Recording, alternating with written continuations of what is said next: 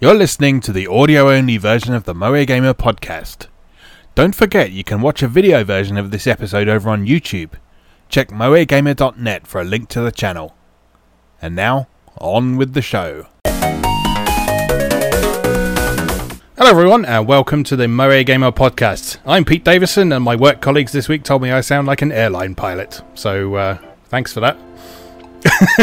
Make sure your seats are in the upright position. Indeed, yeah. This is specifically on conference calls, though, so, it probably doesn't apply here, probably.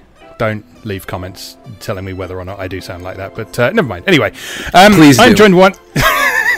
Yeah, whatever, because the internet needs more comments like that. Anyway, I am joined, as always, by my good friend Chris Caskey of MrGilderPixels.com, and we're here to talk about a variety of stuff for you today. We're going to follow our usual 3-segment format with news, what we've been playing, and then a topic episode. And it should be a slightly shorter episode this time around because I think we're both quite tired. So, so how are you doing, Chris? I know you were up late last night. Yeah, I didn't get in until about 2:30 last night, which is something that I was in the habit of in my 20s, but not so much in my 30s. Horror movie triple feature at the drive-in, so it was good. Lots of cheesy 70s schlock. Nice. What were the movies? So the first one was Deranged, which was a thinly veiled and poorly disguised attempt to tell the Ed Gein story, just with kind of several of the names changed. Mm-hmm. And then it was Terror House, which was a delightful film about a beautiful young redhead who wins a mysterious vacation to go to a stunning mid-century beach house, and wherein it is discovered that many young girls have mysteriously won vacations, and the sweet old couple who are very good cooks are slowly killing the girls one by one on their quote last day, and then feeding them to the other girls to fatten them up down the line. So that was great. And then the third one was called The Severed Arm, wherein a group of men who had been spelunking in their youth accidentally caused a cave-in, and then they drew straws to figure out who they were going to eat after being trapped for several weeks, and they cut one of the guy's arms off when he drew the short straw, and then as soon as they cut his arm off, they got rescued. And then he went mad, and then his children plotted to slowly hunt down each of the other guys late in life and cut off their arms one by one. Oh, nice. Yeah, it was like a cannibal-themed night, basically. Oh, that's cool. It sounds like those all sort of reasonably unknown ones, because I know I've certainly never heard of them. Not that I'm a particular horror movie buff or anything, but... Oh, yeah. They were all like B-tier garbage. It was incredible. Nice. That's what you want from a night like that, really, isn't it? Just something that you can kind of watch and have a bit of fun with and not take it too seriously. Oh yeah, we were dying laughing. I'm pretty sure 95% of everyone in the drive-in at that point was high. And like everyone was just like dying laughing. Like you could see like cars shaking from people who were like laughing so hard. It was a really, really, really fun time. I'll be going back there for sure. That's awesome. Cool. All right, let's get into the news, shall we? Yes. Probably not quite as much to talk about as last time here, so we won't keep you, dear audience, for quite as long as we have done in the last couple of episodes. It's the post-TGS slump. Yes, indeed, but there's still a few things to talk about. So let's jump in with, should we start with a brief chat about Bowsette? We can. I think we probably should acknowledge this, shouldn't we? Yeah. So... if you are on social media, you are probably well familiar with Bowsette already. But if you don't follow Twitter or anything like that, or places to post fan art, basically, you might not have come across this. So the story is that Nintendo released a trailer for their upcoming deluxe release of New Super Mario Bros. U, which is coming to the Switch. And there's a bit of new content in that. One of which is Toadette as a playable character. And Toadette has a power-up that's exclusive to her called the Super Crown, which she can pick up, and it basically turns her into Peach, or Peachette, as she's known in that form. So it's basically like she looks like Peach, but she's got a sort of Toadette-themed outfit, basically. And so a fan artist online conjectured what might happen if another character put the Super Crown on, and naturally this led to a bit of Rule 63 gender bending, with Bowser turning into a hot big titty goth girlfriend, and then it kind of snowballed from there, really, in a phenomenon that I haven't seen since Cat Keyhole Bra became a meme, I don't think. So yeah, this original comic strip was by a Malaysian artist who calls himself Hanua, and he posted it on September 19th. And sort of within the space of a day, he'd gone from less than 100 followers to several thousand followers. And at the time of writing, he's somewhere up well above sort of 60,000 followers on Twitter now, just because this original comic strip was so popular, and his design of female cute human monster girl Bowser was so cute that everyone immediately wanted to draw more fan art of it.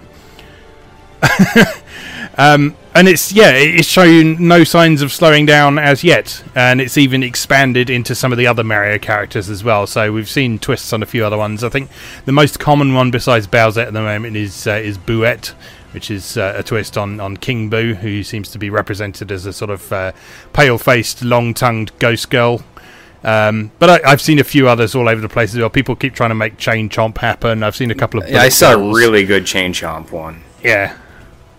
But yeah, Bowser is the original and most well-known. If you look at something like Danboru right now, there's 1.8 thousand images on there at the minute.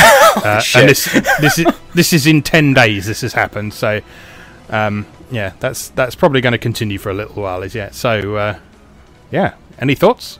I mean, it's to witness the birth of a meme is just really something special. I don't think I've ever really been on like the ground like this to watch one like culminate. I've always kind of come late game, like when a meme is already going on. So like this has just been kind of an amazing phenomenon to observe.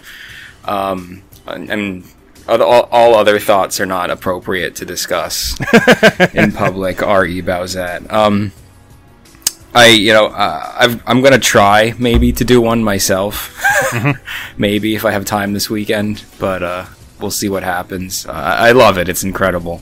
Yeah, it's fantastic, and as a lot of people pointed out while it was sort of at its peak over the last weekend or so, it was really nice because it was drawing all sorts of people together, and it was making people forget about sort of ranting about politics for a few days, which was just lovely. Believe me.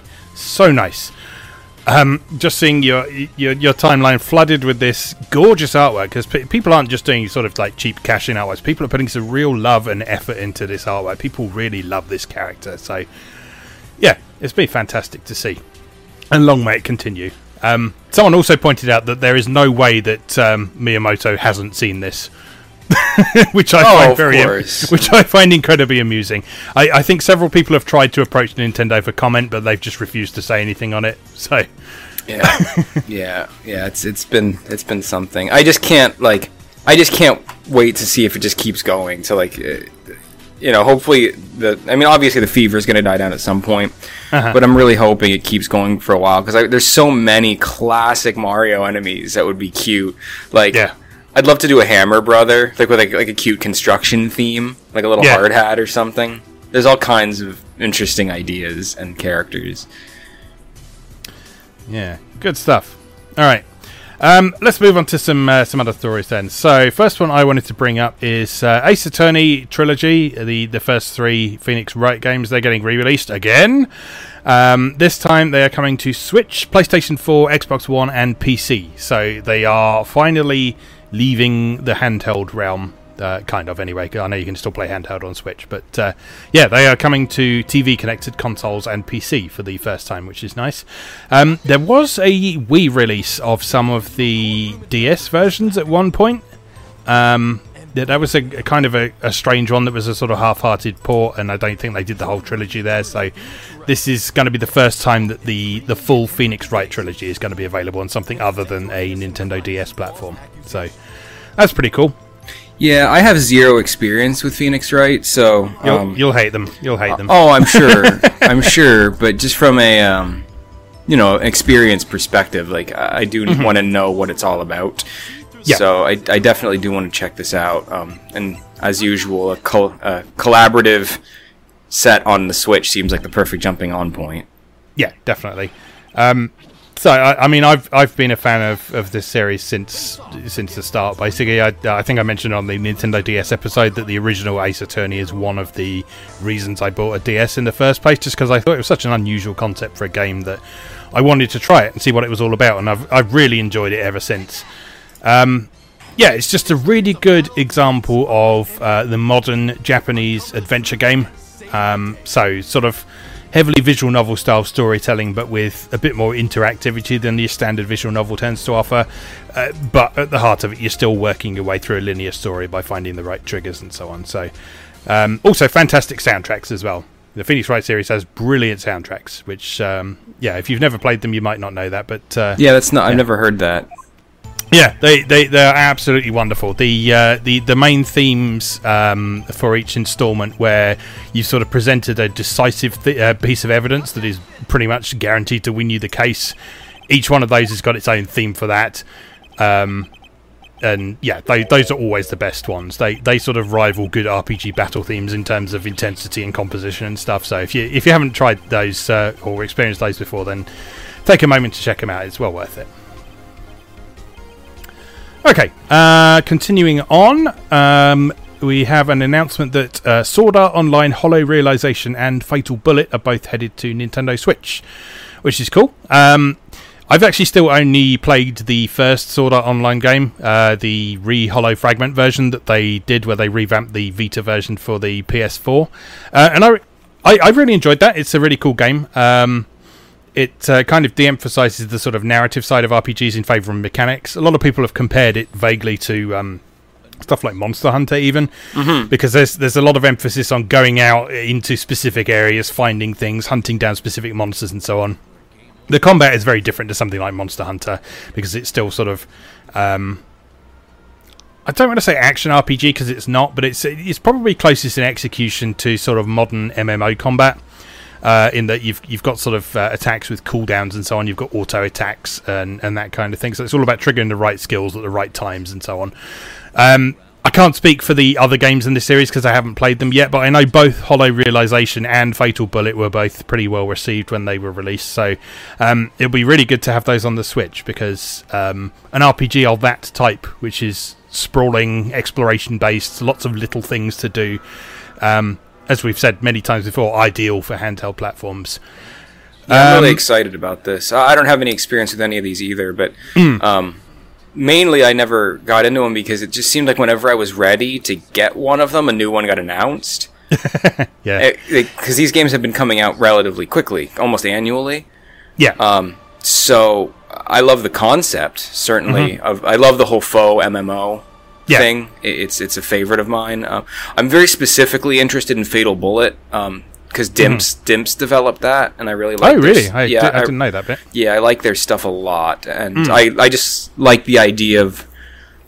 I don't know. It seems interesting to me to play a faux MMO that is also a third-person shooter, and the stuff you're collecting is guns instead. Like, it's not something I've played much conceptually, so that one really appeals to me specifically, and to have a complete edition with all the DLC and everything. Yes, I was just going to say, the thing you'll particularly like about Fatal Bullet is they've specifically highlighted that one is going to be a complete edition.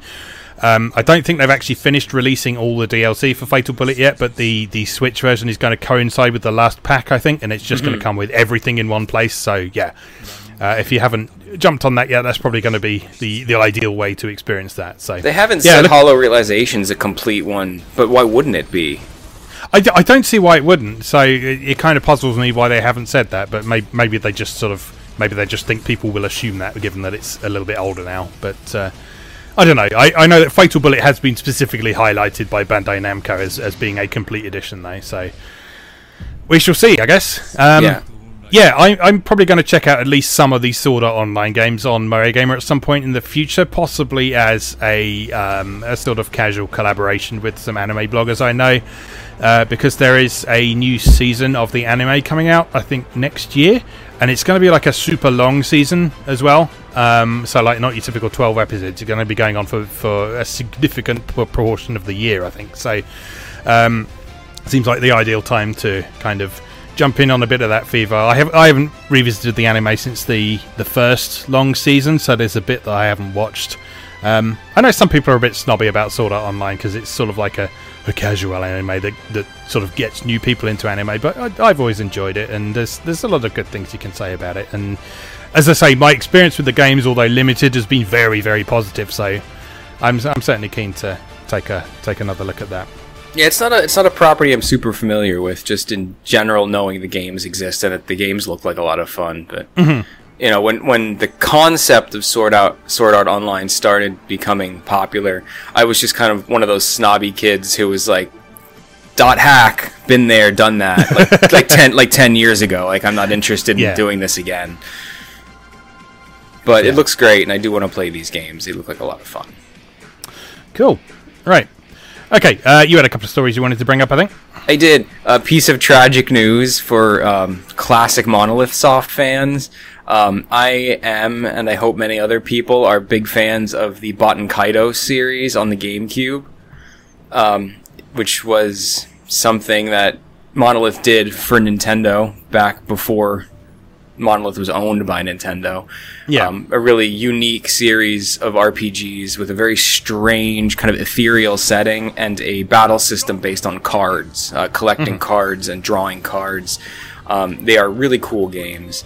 Monolith Soft's Yasuyuki Hone shared that it has now been 10 years since Baten Kaitos 2, which is kind of crazy to think about, and that a third one was in fact in talks to be created. There was pre-production work on it, and it just never came to fruition. So somewhere out there's art and planning done for a Baten Kaitos 3, but now that the Xenoblade train is a money printing machine for Nintendo, I highly doubt something like that will ever get greenlit. But it's just nice to know at some point they were going to work on that.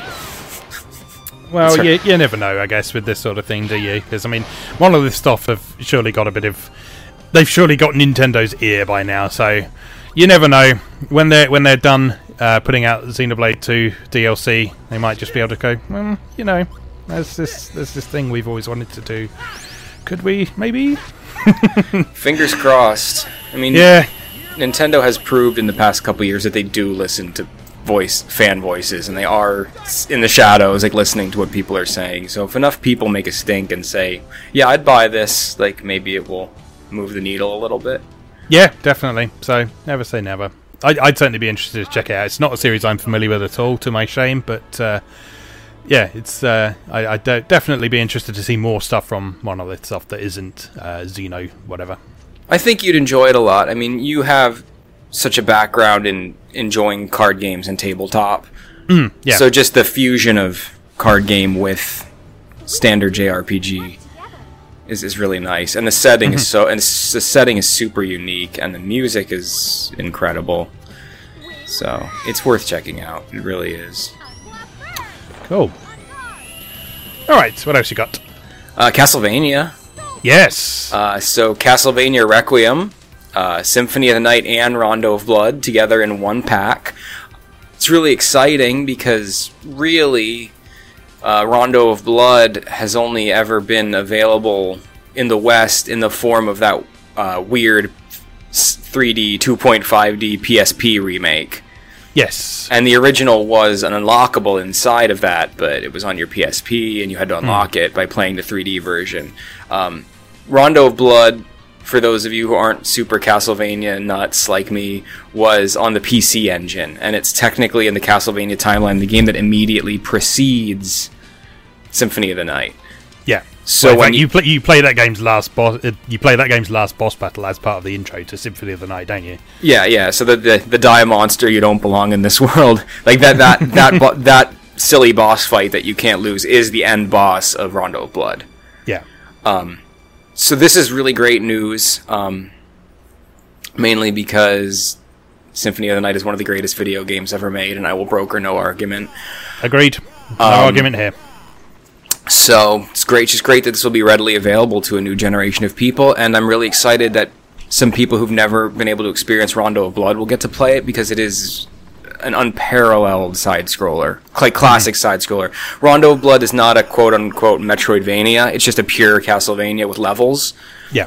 And some little things that you can influence. So you're trying to rescue your girlfriend and your girlfriend's sister, and you can actually pick up a key as a power-up, and then you have to carry that key through one of the levels to find where the girls are locked away. Mm-hmm. So there's choices you can make and routes you can take that kind of modify the game and change the challenge a little bit, because when you're carrying the key, you can't pick up any of the classic power-ups. Yeah. So little stuff like that was kind of a new hiccup in the Castlevania formula. It's just, and it's beautiful. It's just a stunning game. Obviously, as with most people out there I've talked to, are disappointed that it hasn't been announced for the Switch.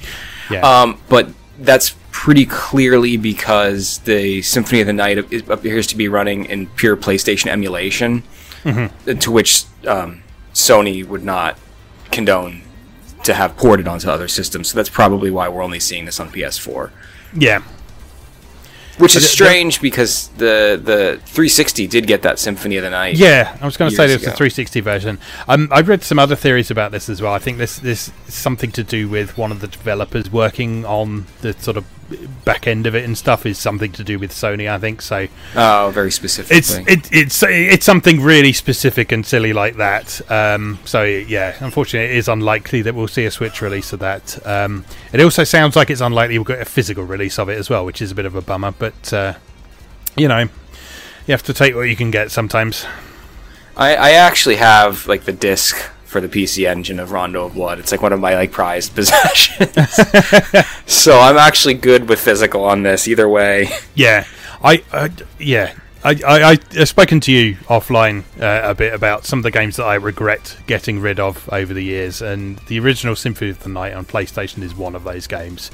Just because the European version of this was lovely. It came in like those sort of 4 CD dual cases that sort of have two CD cases stuck together. And so in the front there was the game disc and the manual, and in the back it was sort of transparent plastic, and there was artwork, and there was a soundtrack CD in there that was sort of selections from all through Castlevania history.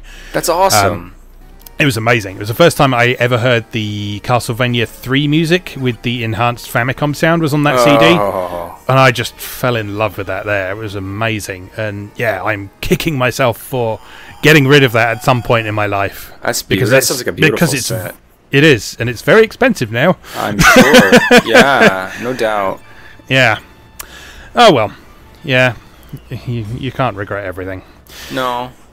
All right, moving on. A little while back, we talked about Kadokawa Games is working on some new stuff to do with Root Letter, which was a visual novel that they released. Probably was it last year or the year before that? I think it might have been the year before that.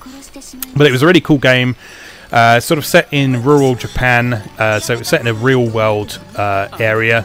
And the concept of it was sort of a 30-year-old protagonist was coming back to this town that he used to live in, and basically trying to solve a mystery. So he was pen pals with a girl from this town, and they exchanged lots of letters with each other.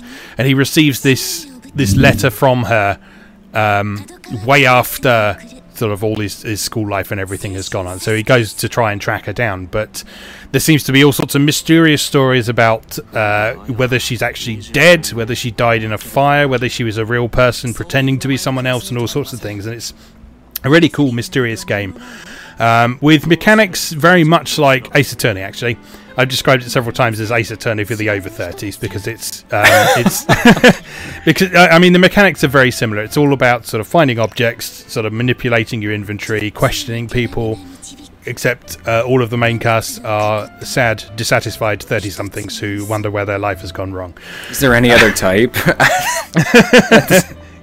Yeah, in 2018. Exactly.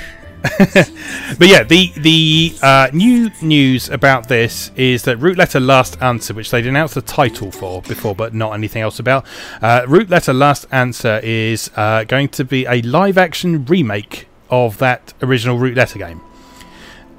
and it's coming for PlayStation 4, Vita, and Switch. So basically, what they're doing is so they are basically remaking the original game, but instead of the sort of painting style backgrounds and the anime style artwork on top of it, I think the artwork was originally done by the guy who did Love Plus for Konami. They're now using actual photographs and live actors and presumably some video as well. So it's going to have some new scenarios as well, so those who played the original game will have some new content to explore as well as the existing stories. And apparently its gameplay has some big changes as well. They haven't said exactly what, but there are some changes to the gameplay. So yeah, this is interesting to me, and this seems like it's going to be a new trend. I mentioned 428 Shibuya Scramble last episode, I think, which has just been released and has had very, very, very strong critical reception, particularly in Japan. I think it got a perfect 40 in Famitsu, which you don't see very often these days. But yeah, that is all photographs and live action and stuff, and this seems to be quite a popular approach for visual novels these days. Just because it's something... Yeah, it's cheap, yeah. It's a bit different. It's a very striking aesthetic. And yeah, there's I'm sure there's some things you can do with live action that you can't do with anime art, and vice versa as well. So it'd be interesting to see how other developers kind of jump on this trend, if at all. But yeah, Root Letter is certainly going to be one of those. It's due out in December of this year in Japan, and hopefully should follow not too long afterwards in this country. They haven't announced the localization yet, but the first Root Letter got localized within like a couple of months. It was a very, very quick process. So hopefully it'll be the same for this one. I don't even question it anymore. Yeah. The day and age we live in, it's pretty... I'm like on the opposite side of the spectrum I was on during like the PS3 years, and it was like, no, nothing cool gets localized. We're so lucky when we get something. Now it's like too much shit gets localized. I don't know what to buy. Stop localizing as many games, so I don't feel guilty passing on as many games. Yeah. So talking of localizations then, Koei Tecmo has confirmed that it's bringing the remastered Atelier Ireland series to PS4, Switch and PC. So this is the Atelier Ireland DX, I think it's called, or Deluxe Pack. That includes the 3 Atelier Ireland games that were originally on PS3 and then got enhanced re-releases on Vita. And also Rorona got another enhanced re-release back on PS3 as well. So it's been all over the place, this sub-series, but it's quite a popular part of the Atelier series as a whole. Is the Ireland series, that was the first one to make the transition to the 3D, right? Or was that a later trilogy? I'm not hugely into these series, so I don't know the history too well. The Ireland ones were the first ones on PS3. So before that, you had the Atelier Iris series on PS2. I played the Iris trilogy. Yeah.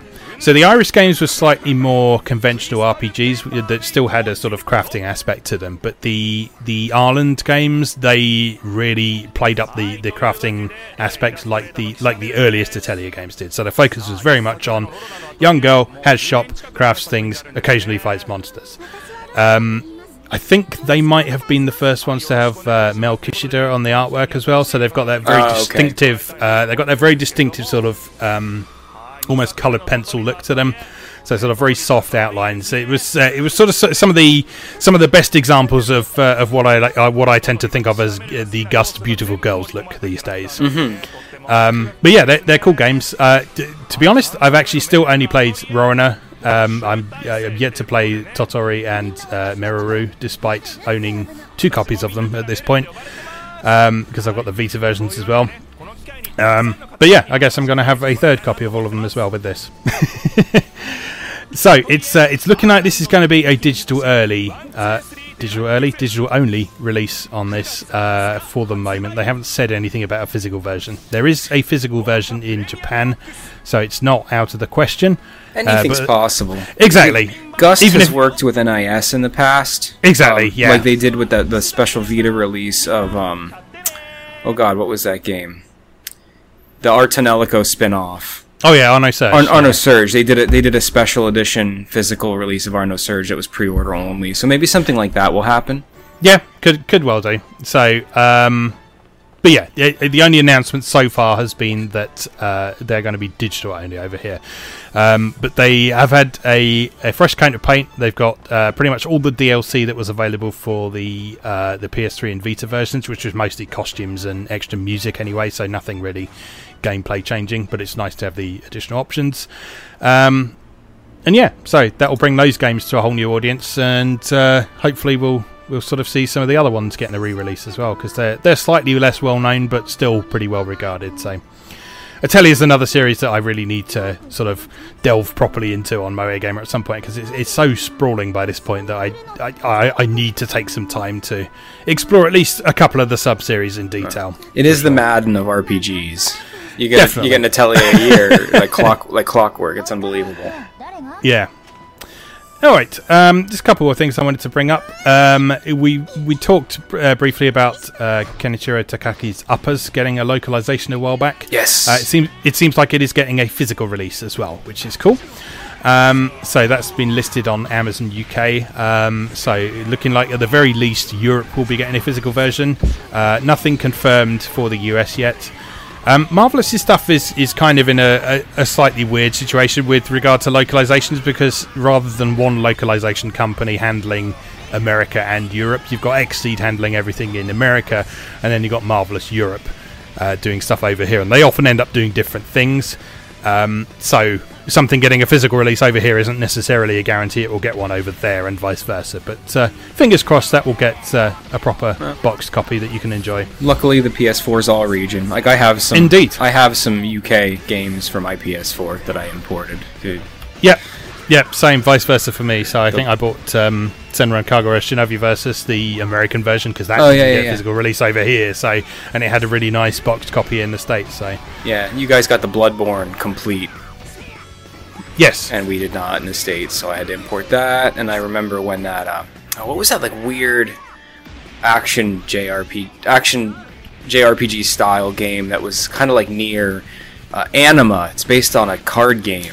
Oh yeah, Anime Gator Memories. And the US version originally that was announced was a huge big dumb box set, and I didn't want it. Yeah, but in the UK there was just a game only physical release for like $20. So I wasn't gonna pay $60 for like lithographs and like that I had from a property that I had no attachment to. I just wanted the game, so I remember I imported the UK version of that. Yeah. I've got that on my shelf somewhere. Actually, I need to check that out. It's pretty cool. So, I mean, it's janky, but it's a lot of fun. And the world. I live for the jank. You know that. Oh yeah, well, it compares very favorably to Nier. It's like almost like an indie Nier. Sounds good to me. All right. Okay. You had a couple of things you wanted to bring up as well. Yeah, just little dumb stuff. I had a good laugh today. I know you and I are both really looking forward to Warriors Arachi 4. And it was announced this week that Warriors Arachi 4 has won a Guinness World Record. Wow, what could that be for? For most playable characters in a hack and slash video game. Goodness me. Wherein a hack and slash video game is defined as a video game with combat that focuses on real-time combat with hand-to-hand weapons. The record is measured by the total number of unique playable characters, of which Warriors Arachi 4 has 170. Now, there's two components to this that are worth discussing. One, it's really freaking awesome that Warriors Arachi 4 has 170 playable characters.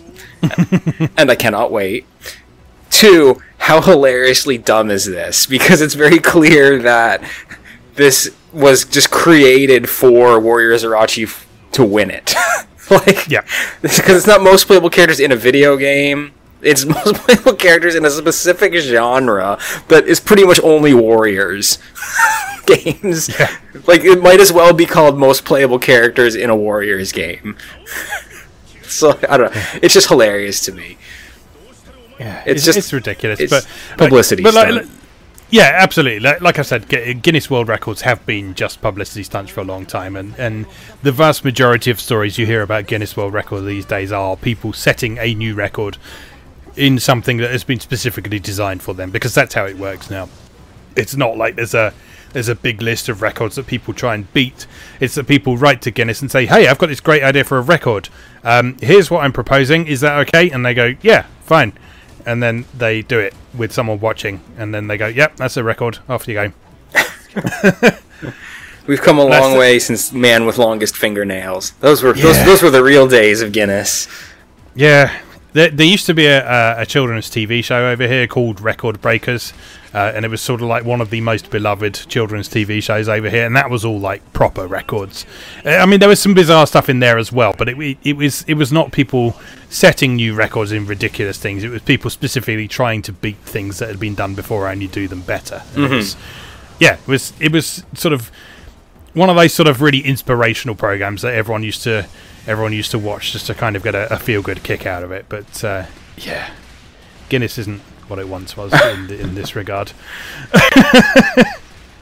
Yeah, so I thought that was goofy and worth talking about. Previous episode, we talked about your enjoyment of SNK Heroines. We've got an interesting new character announcement for another DLC character, which is excitingly enough fan favorite from the Street Fighter EX days. So they're crossing over with the fighting EX layer, which is by the old Street Fighter EX people over at Eureka, and bringing Skullomania into the mix, which is bizarre to me on a couple different levels, because it's another gender swap character a la Terry Bogard, which is weird. Yeah. But also it's funny to me because Skullomania's design is inherently just entirely about costume. And, like, part of the interesting thing about SNK Heroines is costumes and accessories, like, changing costumes and accessories. So I'll be really curious to see what kind of other costumes Skullomania gets when the entire design of the character is costume. Yeah. Yeah. Yeah, I don't know much about this character. I know that a few people have been quite upset that they got announced in favour of sort of actual SNK heroines. That's kind of where I am with it. As we discussed 2 weeks ago, for every character that's announced that is not Blue Mary, I'm burning something to the ground. Yeah. Oh. I have nothing to add to that, really. It's just so bizarre to see. Yeah. But yeah. But it's fun. I mean, it's a cool. Skullomania is a cool character, and like some of the moves look good, so it's interesting. Yeah, Fighting EX Layer seems to be doing quite well as well at the minute. People seem to be responding quite well. I think it's. I think I saw news this week that it's getting a PC release as well.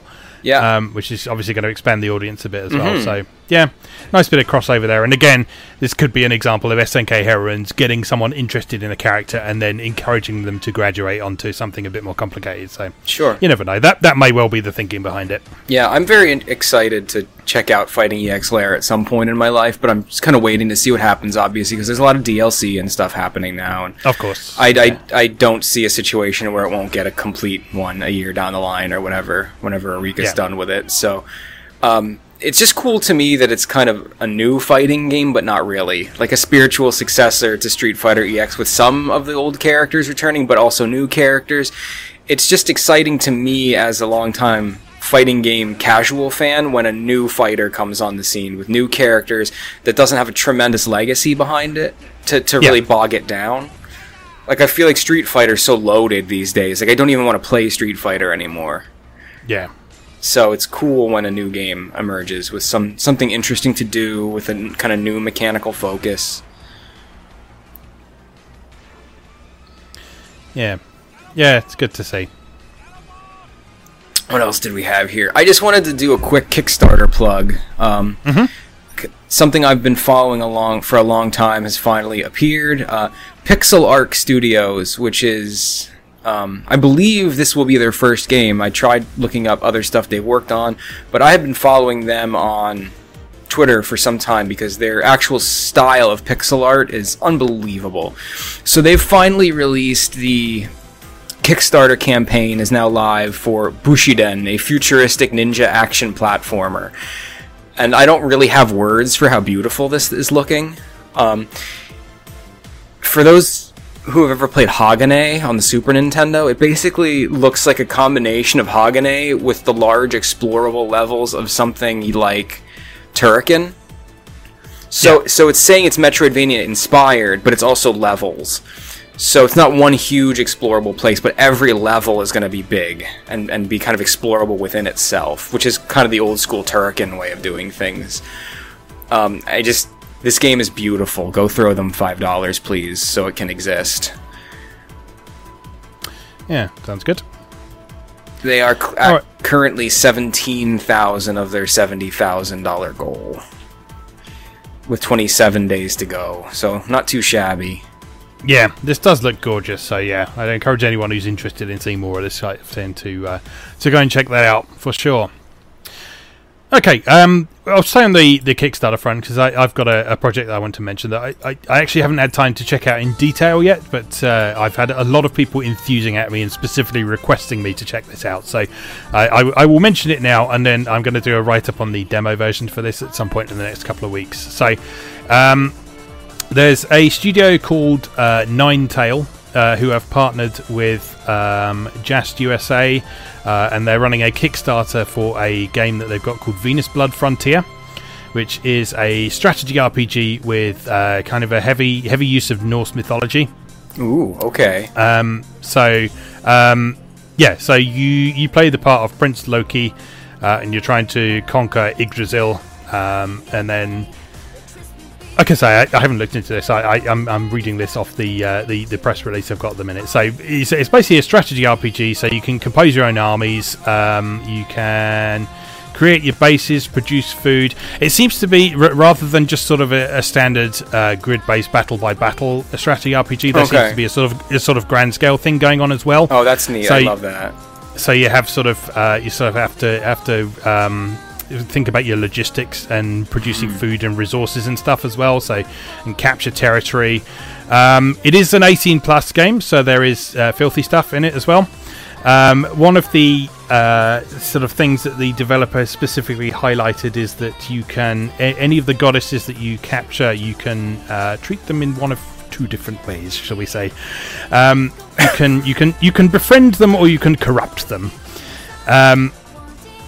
I'm sure you can imagine what the latter involves, but but basically the choices you make there, besides affecting the hentai scenes, they will also affect things like the abilities that they get and the things they'll be able to do in combat and such like as well. So it looks like a really interesting game so far. As I say, there's not a huge amount I can say more about it at the minute because I haven't had a chance to try the demo yet, but Ninetale seems to be quite a respected developer. They've been around since 2006. They received a bunch of awards for their stuff in Japan previously, but I don't think they've actually brought anything to the West before, so this is going to be their first localized title, I believe. They've got a strong emphasis on things like dark fantasy and stuff, and Venus Blood is actually a series that they've done up until now. So presumably, if this one does well, we may well see more in a similar kind of vein, similar kind of setting. So apparently they are currently working on the 11th installment in the Venus Blood series. Oh, wow. So yeah, they've been pretty prolific. It's always amazing to me how long some of these Hooray series have been around. Yeah, definitely. I mean, 11 games in like 12 years. Is that's pretty good going. I mean, when we look at something like Rants from Alicesoft, that's had sort of 10 mainline installments, and that's been going since 1989. So, these guys have obviously been working their socks off on this series. So, yeah, do check that out on Kickstarter if you haven't already, if you're interested in this sort of thing. As I say, I've heard lots of excited sounding noises from people who know what they're talking about, but I can't say much more from first-hand experience just yet. There will be a write-up coming soon. I'm looking at footage right now, and it basically looks to me like a low-budget version of Dragon Force for the Saturn, which is praise. I'm not knocking it. Yeah. I love that kind of grand-scale map strategy game, and that is a very, very rare genre. Like, I can only name a couple games in that genre. Yeah, there's a couple that I've played on PC from sort of Arrogate and visual novel developers in the past. One of my favourite ones was Acelia the Eternal. Oh, okay. Which that's actually quite an interesting one because it started as an Arrogate, then it got ported to PlayStation 2 as an all-ages version, and then that version was so good and so much better than the original 18 plus version that it got ported back to PC.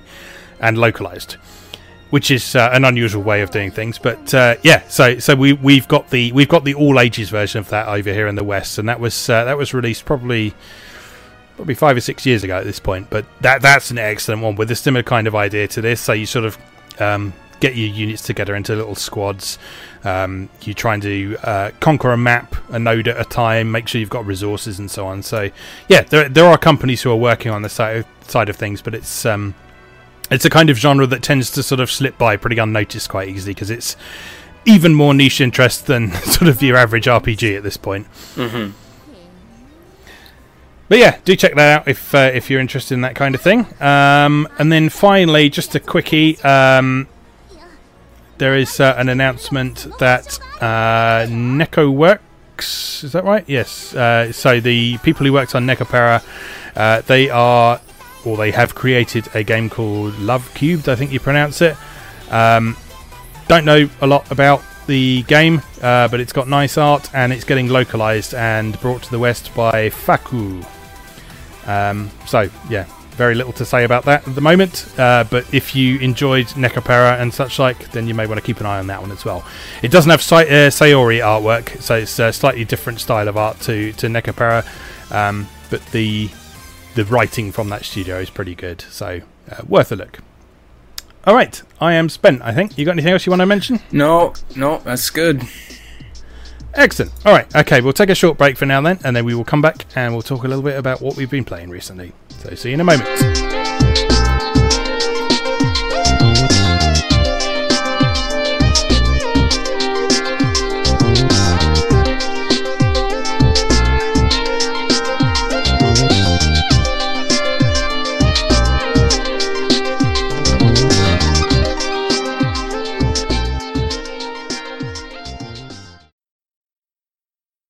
Welcome back. In our second segment, we talk about what we've been playing recently. This is probably going to be a fairly brief segment this time around because I think we've both either not been playing that much or playing the same thing a lot. So,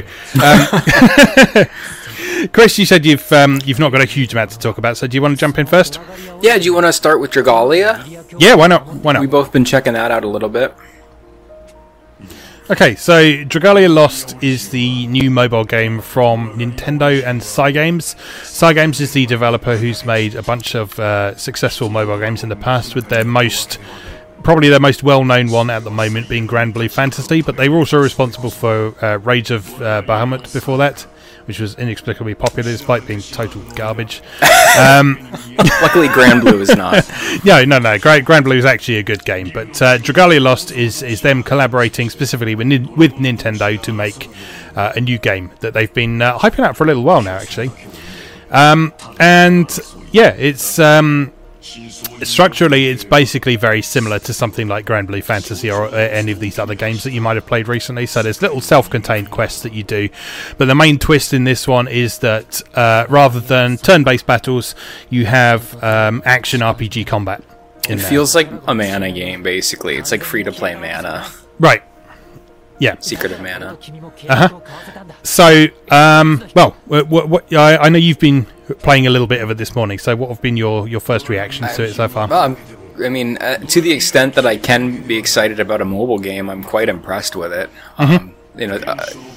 Being Nintendo and Cygames, I mean, for me, one of the huge turnoffs for most mobile games is just that the production values are crap, which is not the case here. I mean, it's gorgeous, 3D character models, voice acting, just the level of polish is incredible, and it feels like a real...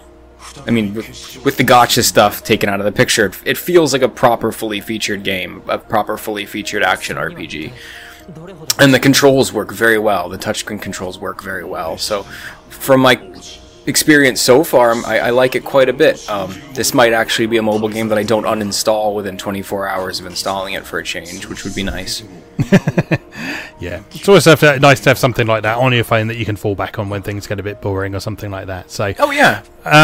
Like I say, there is a lot about this game that is very much, we've seen it all before, but I think that polish aspect you mentioned really can't be understated, because this is a really, really beautifully polished product, and it kind of corrects the one thing that bugged me the most about Grand Blue Fantasy, which is that although Grand Blue Fantasy had decent production values in a lot of ways. So it had really nice artwork, it had really good music and so on.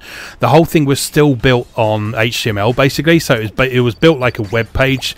So that meant that every screen you got into, you could see it loading. You could see it loading in the backgrounds like an old 90s web page, and you pressed something and it took a couple of seconds for anything to respond and anything like that. And that always really bugged me about Granblue. I thought something like Granblue that was built natively for mobile phones would be really good, and that definitely works. If you look like something like Fate Grand Order, which is also built specifically for mobiles rather than to be platform agnostic, it feels much more like, I try not to use the words a proper game, but you know what I mean by that. Sure. It feels like something that is more than just a web page with interactive content on it. So yeah, definitely that adds a lot to the appeal of it. It's got this great music as well, which is by this artist called Dalko, I think is how you pronounce it, who is an established pop star in Japan with lots of sort of albums and singles under her belt. Most of the music in Dragalia Lost is based on her previous work. I think she's done a couple of original tracks for the game, and I believe I saw a news report recently that said her new album is basically sort of the lead track on that album is going to be the Dragalia Lost title theme. Oh, cool. Cross promotion. Yeah, definitely. So they know how to do it in Japan. It's crazy. Exactly, yeah. So she's been very heavily involved in this. It's got an intro sequence by UFO Table as well, so really beautiful anime art while you're downloading stuff.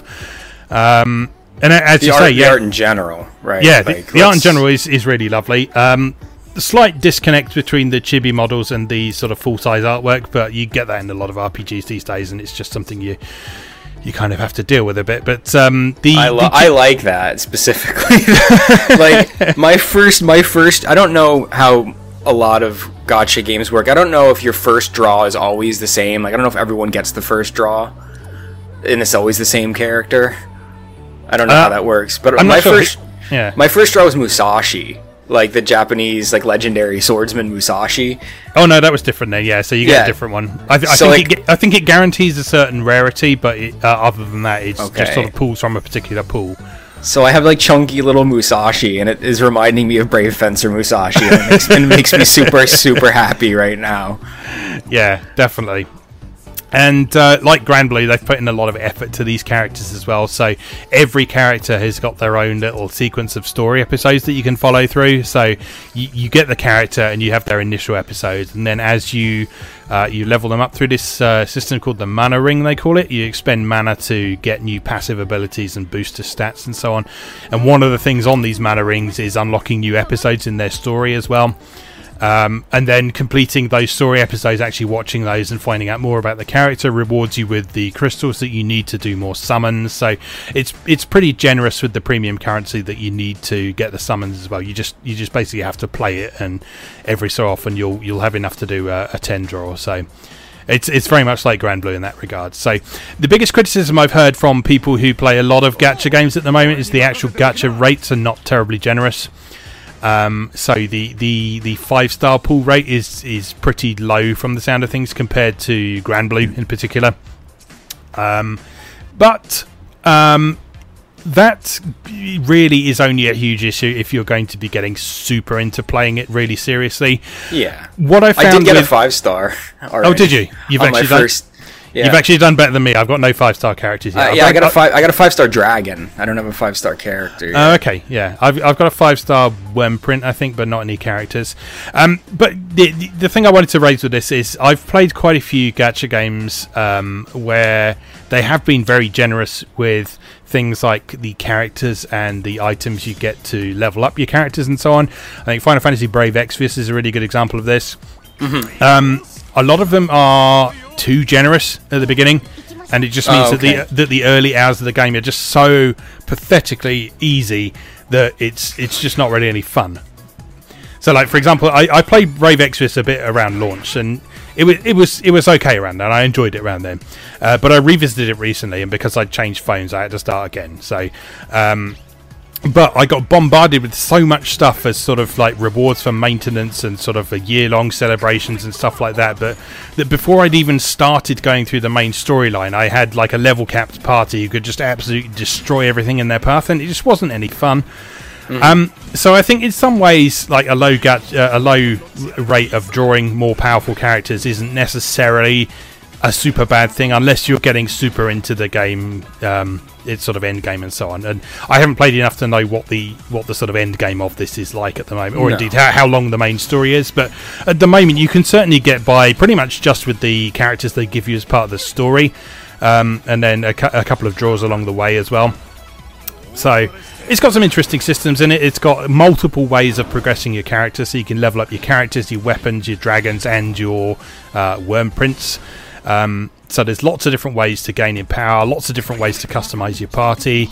Every single character is playable, so you don't have to control the main protagonist. You can control any of the actual characters that you recruit, and they all handle quite differently as well, which is quite nice. As soon as I pulled Musashi, it's like, you have been replaced. I just did not. Yeah, definitely. Put the main dragon that's supposed to be the protagonist's dragon on Musashi. Yep. And then she's like, you're the protagonist now. But yeah, and you're right, the touchscreen controls take a little bit of getting used to, but they are much better than a lot of games like this that I've seen in the past. So they don't use a virtual joypad or anything like that. They do movement relative to where you first touch the screen. So you basically press and drag to move in a direction, tap on the screen to attack. Later on you get some additional abilities where you can press and hold to do sort of more powerful guard-breaking attacks and such like. It's very playable single-handed too. Yeah, definitely. Which is nice. I mean, it's not always the case. It's specifically designed to be played single-handedly because it actually asks you which hand you hold your phone with at the start, and it shows someone holding that phone with one hand and sort of doing everything with the thumb. So, it's designed to be played with just one hand, really, and it's perfectly doable. And it's got little things in there that I like. So, it's not just simple wars of attrition with the enemies. You've got sort of actually telegraphed attacks to dodge and that sort of thing as well. So yeah, the combat's pretty interesting. It hasn't been hugely challenging so far, but I'm sure that will mount up as we go through. I've unlocked the sort of weekly event quests where you can grind for materials and experience and money now as well, and those often sort of present a more significant challenge than the main story as well. So yeah, I'm going to stick with it for a little while and write up some thoughts on Mario Gamer on how I'm getting on with it, much like I've done with Grand Blue, Fate Grand Order, and Girls Frontline in the past. But early impressions are pretty good so far. So yeah. I'm gonna try. I'm gonna try with this one. Good man. Good man. Hey, listen. I usually when I try a new mobile game, I immediately shudder with revulsion. Like, I'm immediately put off. I mean, even ones that are supposed to be good. Yeah. Like, I tried Grand Blue, I tried Fate, I tried Fire Emblem. There's just something about it that's, like, makes me go, like, instantly. Yeah. This one didn't so far. I mean, I'm still probably going to get angry at the gacha stuff eventually, but just the production values are so good. And to me, the art is just a huge draw. Yeah. And it just feels like a game. Like a proper game, as we were saying. I have trouble with stuff like I played Brave Exvius for a couple weeks when that first came out, and it didn't really feel like a game. It felt like I was just tapping, like attack, not really making any significant choices. Even if the combat's not specifically challenging in Dragalia, just the fact that I'm moving, dodging, tapping to attack, like it as a game is engaging me in a way that prior mobile games have not. So I really appreciate that. So it's got some potential. Yeah, definitely. So I'm looking forward to spending a bit more time with that over the coming weeks. So, all right. Anything else you've been playing that you'd like to bring up? Yes, and this will segue nicely eventually into our main topic of the day, but I have been playing Undertale since it released on the Switch, because I never played Undertale before. Part of the reason I never played Undertale was I found the entire phenomenon of Undertale so off-putting that I just didn't want to engage with it. I just the hugely explosive fandom of it was so intimidating, and me being like the pixel art guy and the art guy that I am, I find Undertale visually revolting. Yeah. I don't like the visuals of it at all. And where I come from with games is always, I have to like the art first, because for me, when I play a game, it's almost always approaching it from the standpoint of like, this is a visual piece of art that I want to explore, and that's kind of how I engage with games first and foremost. So, but I also knew it was important to engage with Undertale, because everything I'd heard about the story and the way it's built and the way it plays factored in really heavily to the kind of things I'm interested in, which is games with a heavy metatextual element. Yeah. Games that are aware that they're games that are interested in exploring games and what games are about within their own narratives. So Undertale, if you're not aware of it, what rock have you been living under? Because it's been an internet darling for like 3 years now, is quote-unquote the friendly RPG where nobody has to die. So the idea behind Undertale is you are this cute little gender-ambiguous child that falls down a hole in a mountain, and in that hole in the mountain is the world of monsters that humans have sealed away after a great war centuries ago or whatever. And part of the combat system is a mercy button. So you can play Undertale like a typical RPG. You can just equip weapons and armor that you find and fight with attacks, and everything has cool little real-time mini-games, like Mario RPG style. There's like a golf, or almost like a golf game. There's a bar that goes back and forth, and if you hit it in the green section, right, your attacks do more damage. Right. And you can do that. You can play it just like a normal RPG. But the difference in Undertale is there's a limited amount of encounters. So so if you in one dungeon, there might be 10 monsters that live there. If you kill them, they're dead. There's no more encounters in that dungeon. So it's not just you're killing numbers like you would in a regular JRPG, right? Like randomly generated enemies, there's an infinite number of them. Like if you kill a monster, you have killed that monster. Yeah. Like that monster does not exist anymore. Okay. And you level up and you gain experience and you get really powerful, and you can kind of mow your way through everything if you play that way. But you can also utilize the mercy button. And the mercy button allows you to spare monsters, which is the more challenging way to play the game. So you can meet a monster, and there's a check command to examine them, and it will kind of tell you something about them. So one monster you'll encounter early in the game looks kind of like a reindeer, and he's been like decorated with gifts and presents, and had like garland draped all over his horns and stuff. Okay. But if you do the check command on him, it'll tell you that he doesn't like that. Like, it's like some rowdy teenagers put decorations on this monster, and he doesn't like it.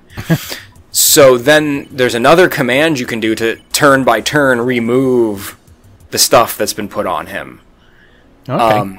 While he's still attacking you, because he's still hostile towards you, but you can make the decision to dodge his attacks during his attack phase, take the things that have been put on him off one by one, and eventually he'll befriend you, you can spare him, and then you don't have to kill that monster. Okay.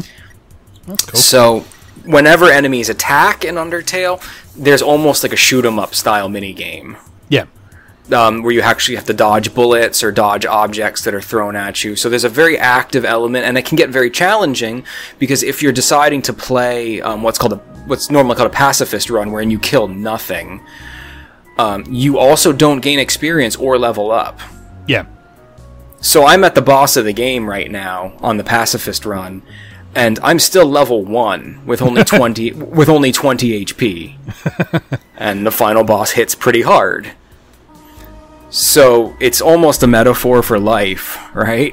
Yeah. Because to take the high road, to be gentle even when others aren't being to you, can be extremely difficult. Right? So yeah. Undertale kind of mimics the way that pacifism can be a challenge in real life.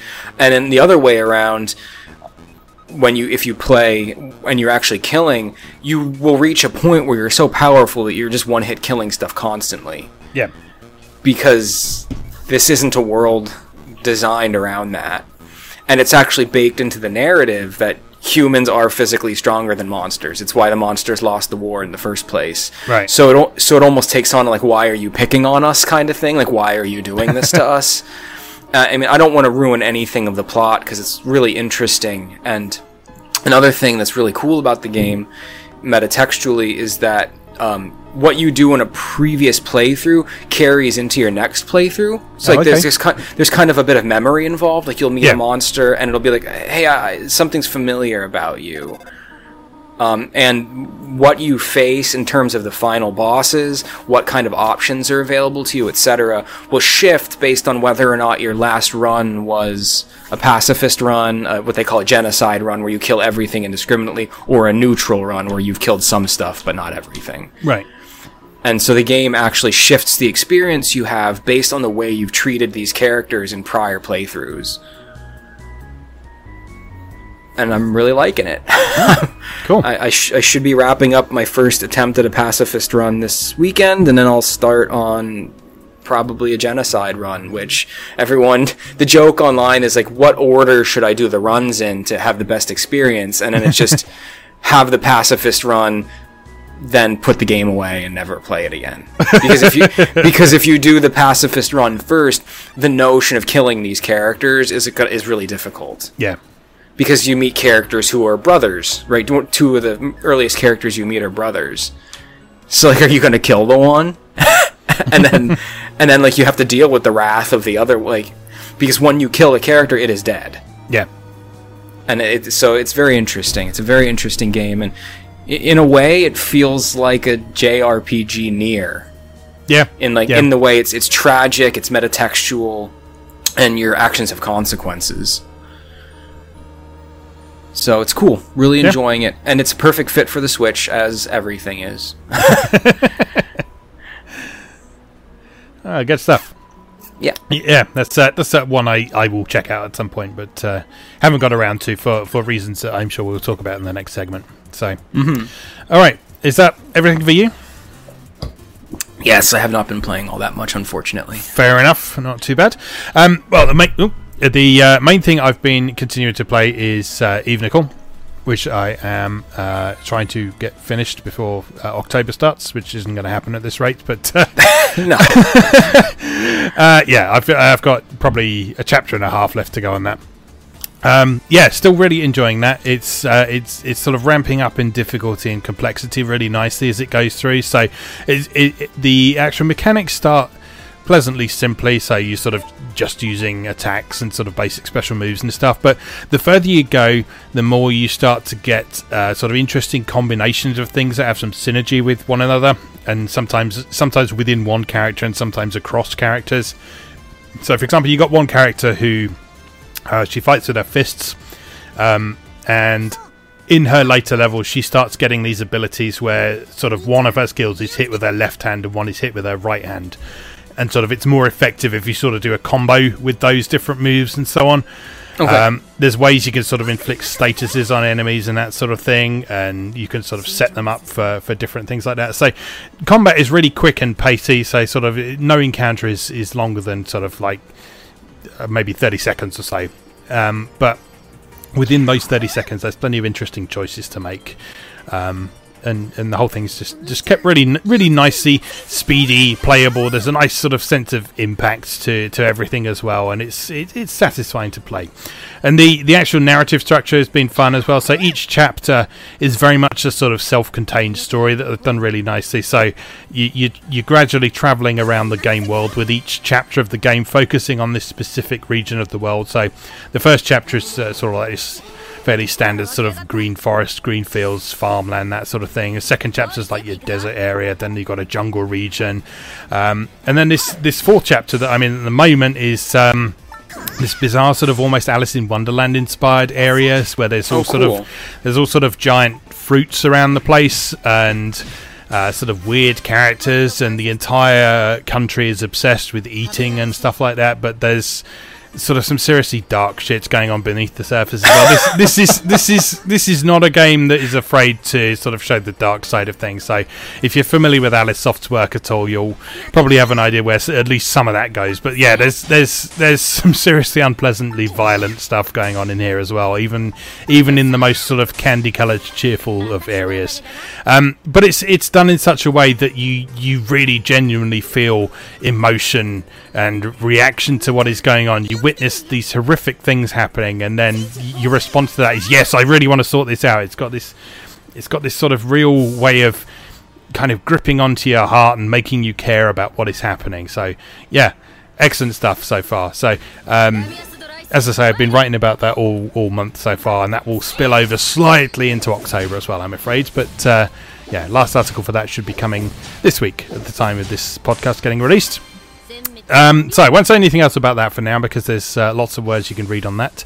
I do want to talk a little bit about the Capcom Beat 'em Up bundle, though. Because I picked gift that that keeps on giving. It is. It's wonderful. I picked it up the moment it got released, and yeah, it's fantastic. It's so good. Yeah, it's. What have you checked out so far now? I know you did Final Fight because you wrote that nice article about it. I briefly checked out all of the games in there so far. The Final Fight is the one that I've probably played the most so far. Yeah, I've been discovering things that I never knew about these games. It's great. So sort of reading up some tips from like speedrunners and people who are good at one credit clearing the games and so on. There's some really interesting mechanics in these games that you might just not think about.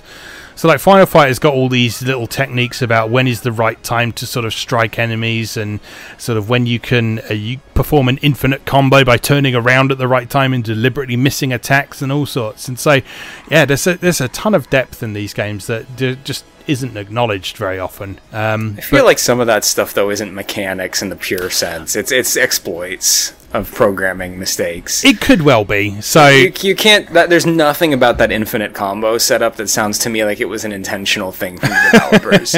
Like taking advantage of animation frame skips in order to perpetuate a combo into infinity is not something that a programmer is going to be like, I'm going to make that happen. Yeah. Well, It is hard to say, honestly, because in a lot of fighting games and stuff like that, stuff like that is put in there deliberately. But when Final Fight came out in 1989, was it?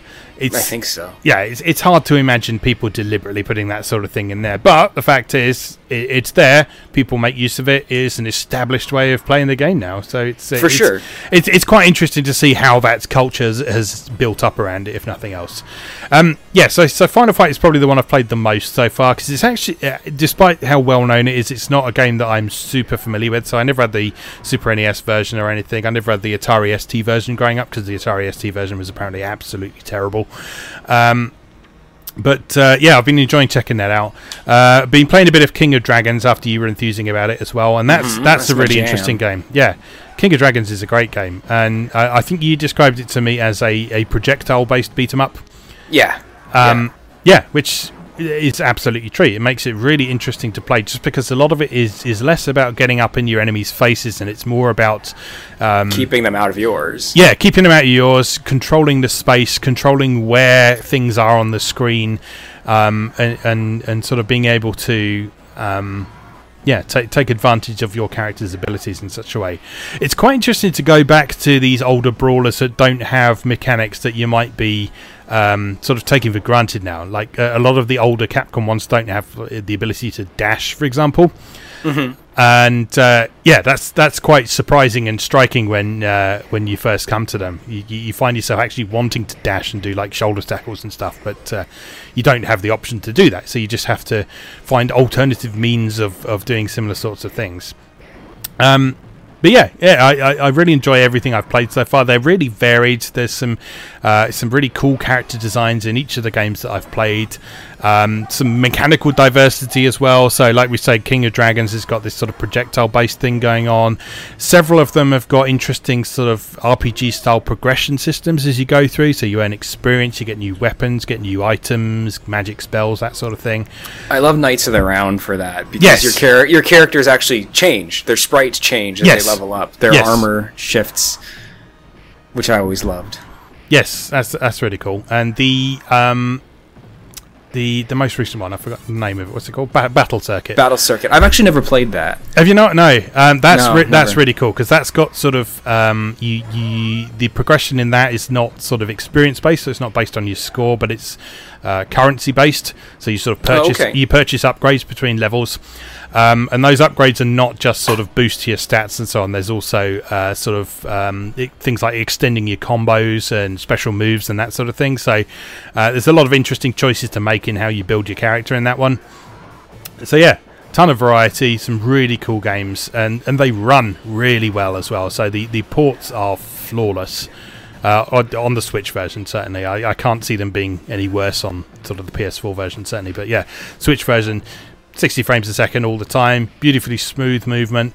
Even the online play seems pretty good. I've had a few laggy online games, but then I've had just as many games where the performance was absolutely flawless as well. So, and it's just really cool to be able to play one of these games and someone just drop in and help out, because if you're used to playing these games solo, as I am, because I don't have any friends, at least not any friends who ever come and visit me, it's my experience with most of these games in the past has been playing them solo. So to have the ability for people to just drop in and start playing is great, just because that's the pure arcade experience. Exactly. Right there. Like someone walks up next to you, plops a quarter in, and then suddenly they're in your game. That sounds like that translated perfectly to the modern day. Yeah. It absolutely does, and these games, they feel very different when there's more than one person playing as well. So I played all the way through Final Fight with a completely random stranger the other night, and it was a completely different experience to playing it through as a solo player, just because you can sort of split up groups of enemies, you can sort of bail each other out of trouble. Yeah, bail each other out of trouble. Try and keep out of the way of each other, but occasionally accidentally deck each other in the back of the head. And then you've got things like the bonus stages, which get very competitive very quickly, like smashing up the car and the panes of glass and stuff like that. That's so much more fun with two people. So yeah, highly recommended. It is a bit of a shame that we don't seem to have a physical version of that, but there is at least 3 different physical versions of it available in Japan. So there's the basic game only bundle, and then there's 2. They've got all sorts of goodies in there as well, so things like soundtracks and posters and all sorts of lovely things there. So if you do want a copy of this to put on your shelf, then have a look at the Japanese versions. It's known as the Capcom Belt Action bundle in Japan though, so have a search for that if you want a copy on your shelf. Yeah, I'll give it a few more months just to be safe, but then I'll be hopping on Play Asia or something to grab that. Yeah, definitely. Only other stuff I've been playing is actually retro stuff. So I'm going to take a brief moment to plug the other projects I've been doing again. I've been doing a couple of other video series. One is Atari A to Z and Atari ST A to Z, which are a series of playthroughs of games that I grew up with in most cases.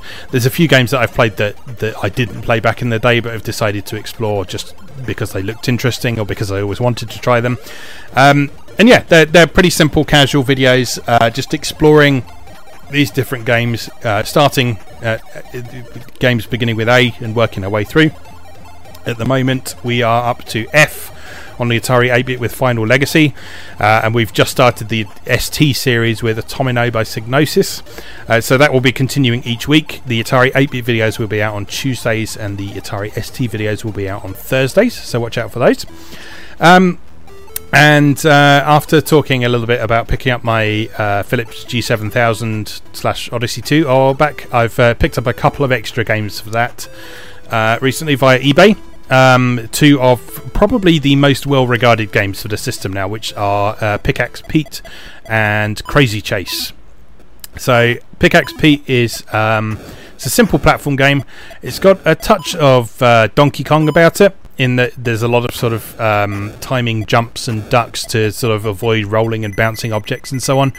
And the basic idea of it is you have a level that is a series of platforms that have gaps in them, and there are rocks appearing from 3 doors, and you can smash these rocks with a pickaxe. So you start each level with a pickaxe that lasts for a little while, basically makes you completely invincible.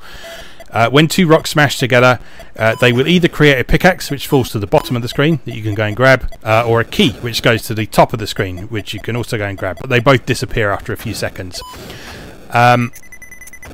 If you grab the key, you can go out through one of the doors, and that takes you on to the next level, gives you a score bonus. If you get the pickaxe, you're then invincible for a few seconds. You can smash up some more rocks, get some more points that way. And that's it. That's just the game. But it's really simple. It's really addictive.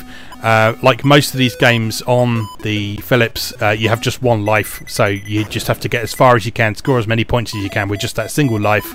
And then it just immediately restarts after that. So you're straight back into the action after that to try and beat your high score. And it's one of the games on the system where you can type in rude words as your high score at the bottom of the screen. And that remains visible until someone beats you. So enjoy beating the score of 69 by penis. So... Anyway, the other game that I mentioned there was Crazy Chase, which is actually a sequel to a game called Munchkin. And Munchkin is also a very well-regarded game for the system, and probably one of the more famous games for the system.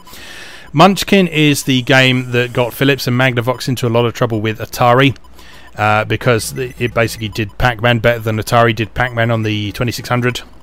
The 2600 version of Pac-Man is notoriously bad, and Munchkin is a very good game. Munchkin was a take on Pac-Man where there were fewer dots on the screen, but they moved around the screen, so you had to actually sort of chase them as they got through, and the last one moved at the same speed as you, so you had to cut it off and so on. Oh, that's cool. It had a random maze generator, which was cool. It even had a maze editor, which is kind of amazing for the time, considering we're talking about a 4K cartridge here. No means of saving them, of course, because battery backup wasn't a thing, and there was no means of attaching external storage to this console, but you could create a maze and then play it. And then Crazy Chase was basically a sequel to this, so it was a similar kind of game, so it was still a maze-based type thing in which you were playing a character who totally wasn't Pac-Man, honest. But in this case, your job is not to eat dots, but there's a sort of centipede type thing going around the screen. They call it I think it's called the Dratapillar or something like that. And your aim in each level is to eat all of the segments of this centipede type thing. But you can only eat it from its like rear segments. If its head touches you, then you die. When you eat one of its segments, there are these two other enemies wandering around the screen, and when you eat one of the segments of the main centipede thing, they become vulnerable for a little while, so you can then go and touch them and start them spinning around, and that scores you more points. And then it's just a repeated cycle of eating a bit of the caterpillar, going and getting some points from these enemies, going back and forth, and that sort of thing, and scoring as many points as you can. It sounds quite difficult to describe because it's a very strange idea, but it's got a really nice rhythm to it once you start playing it, and it's very, very addictive. Like we say, it's got that magical quality that so many of these games on that old platform do. So, yeah, those are both well worth checking out. I have a website that is slowly going through and trying to catalogue and index the various cartridges that were available for the Philips system. That is currently at videopackgames.wordpress.com. When I scrape some money together to get a domain name for that will be on its own domain, but it's currently on a WordPress site for now. Atari A to Z also has its own WordPress site where you can find all of the videos as they're posted. That is Atari A to Z, all one word, .wordpress.com. And those videos are also posted on Moe Gamer as well, so you should be able to come across them however you choose to follow my content.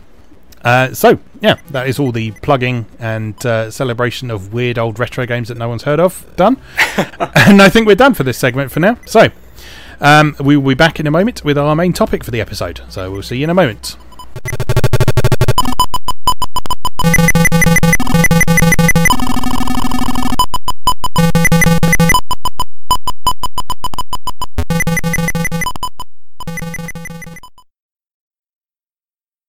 Welcome back. For our main topic for today, we wanted to talk a bit about hype, generally.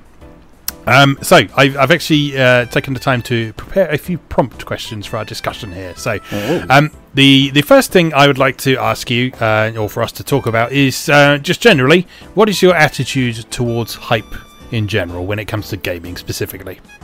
Well, I think it's a double-edged sword, right? Because it's exciting. Like, it's so fun to get caught up in hype for an upcoming game. But as we've often discussed, it can be extremely damaging to a game's release. Yeah. One of the titles I had written about that I wanted to talk about a little bit today that I always look back at as kind of a tragic story is No Man's Sky. Yeah.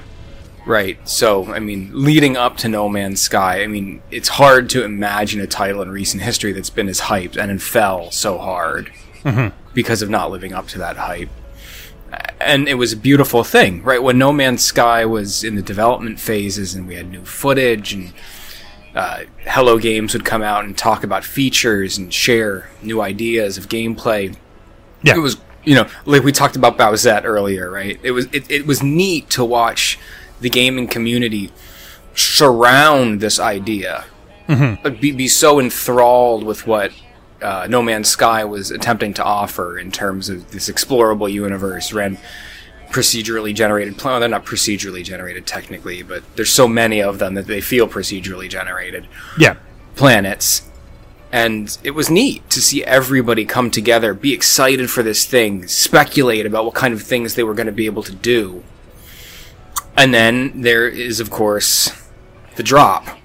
Right? Yeah. So this game came out, and because for a year plus, thousands of people all over the world had been wringing their hands, imagining this game, a game came out that was perfectly serviceable, full of perfectly interesting things to do, but it wasn't the game these people wanted, because it wasn't the game they had built in their head over a year and a half of hype.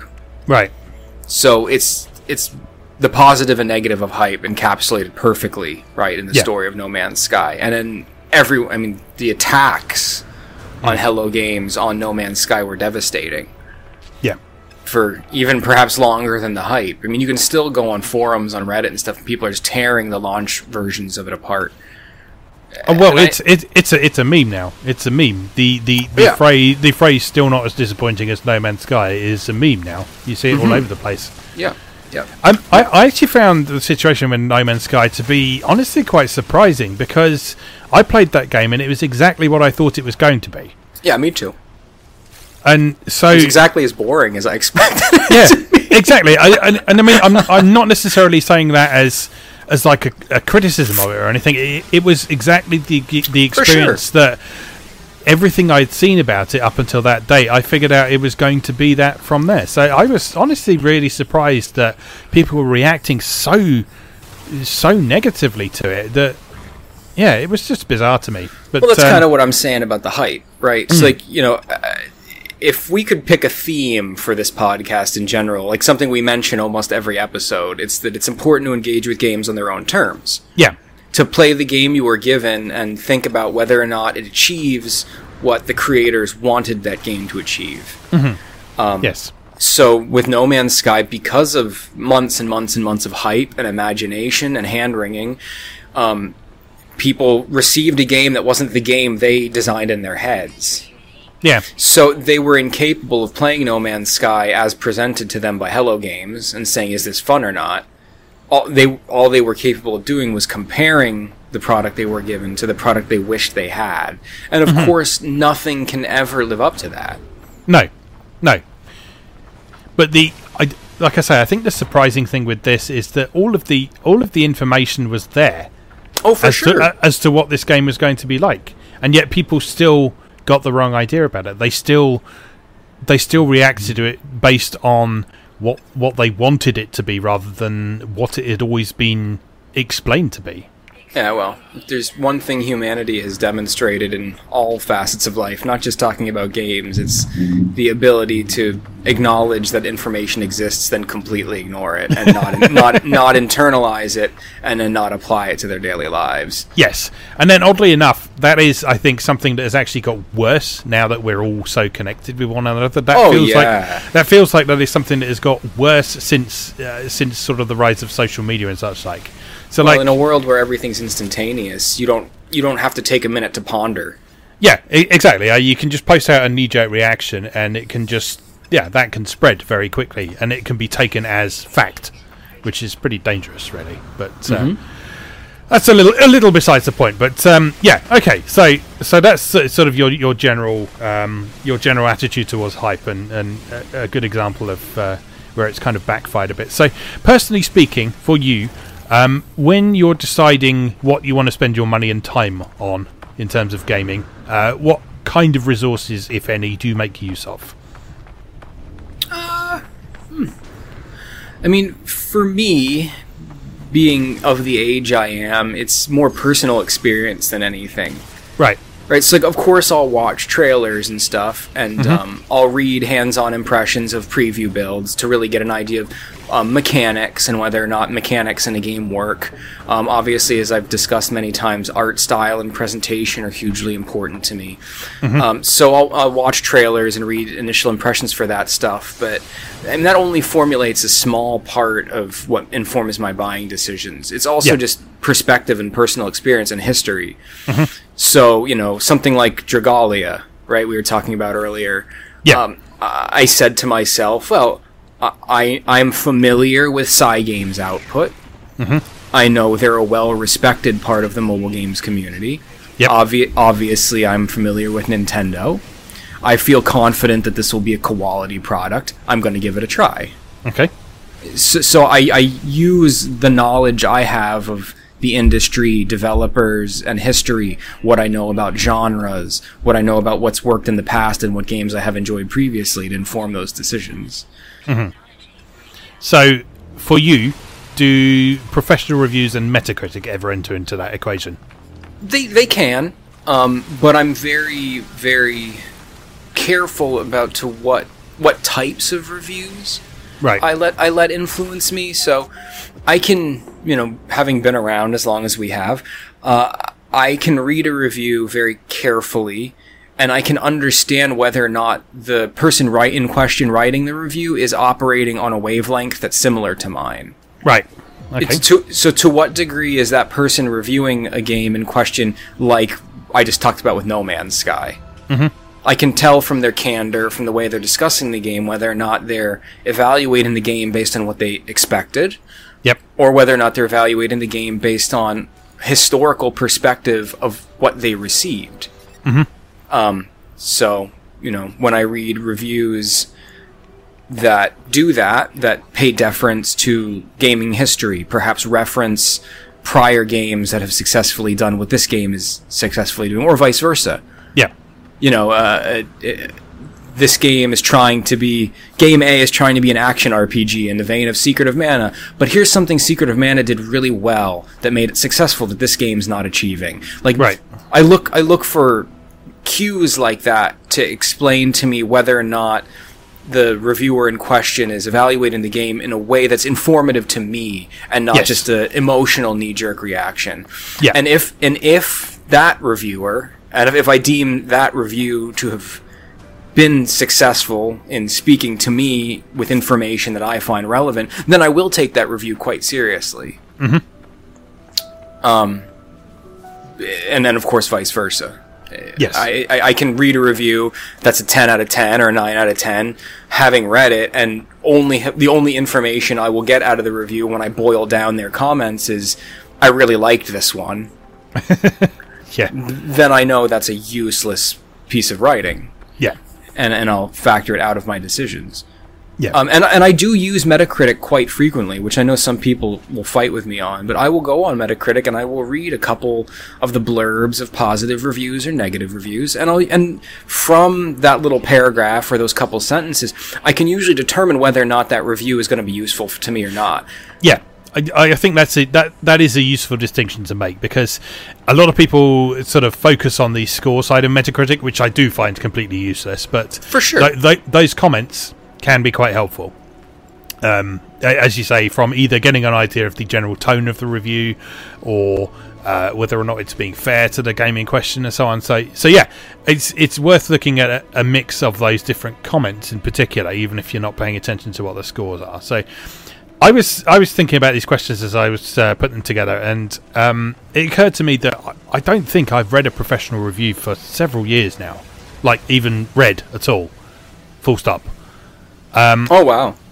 And there's a number of reasons for that. One is, as I've said, the sort of scored side of Metacritic is largely useless to me, and I've proven that to myself on numerous occasions when there's been something that scored in like maybe the 40s or 50s, which is bad in Metacritic terms, and I've had an absolute blast with it. The first game where I specifically remember that happening was the first Hyperdimension Neptunia game. Oh yeah.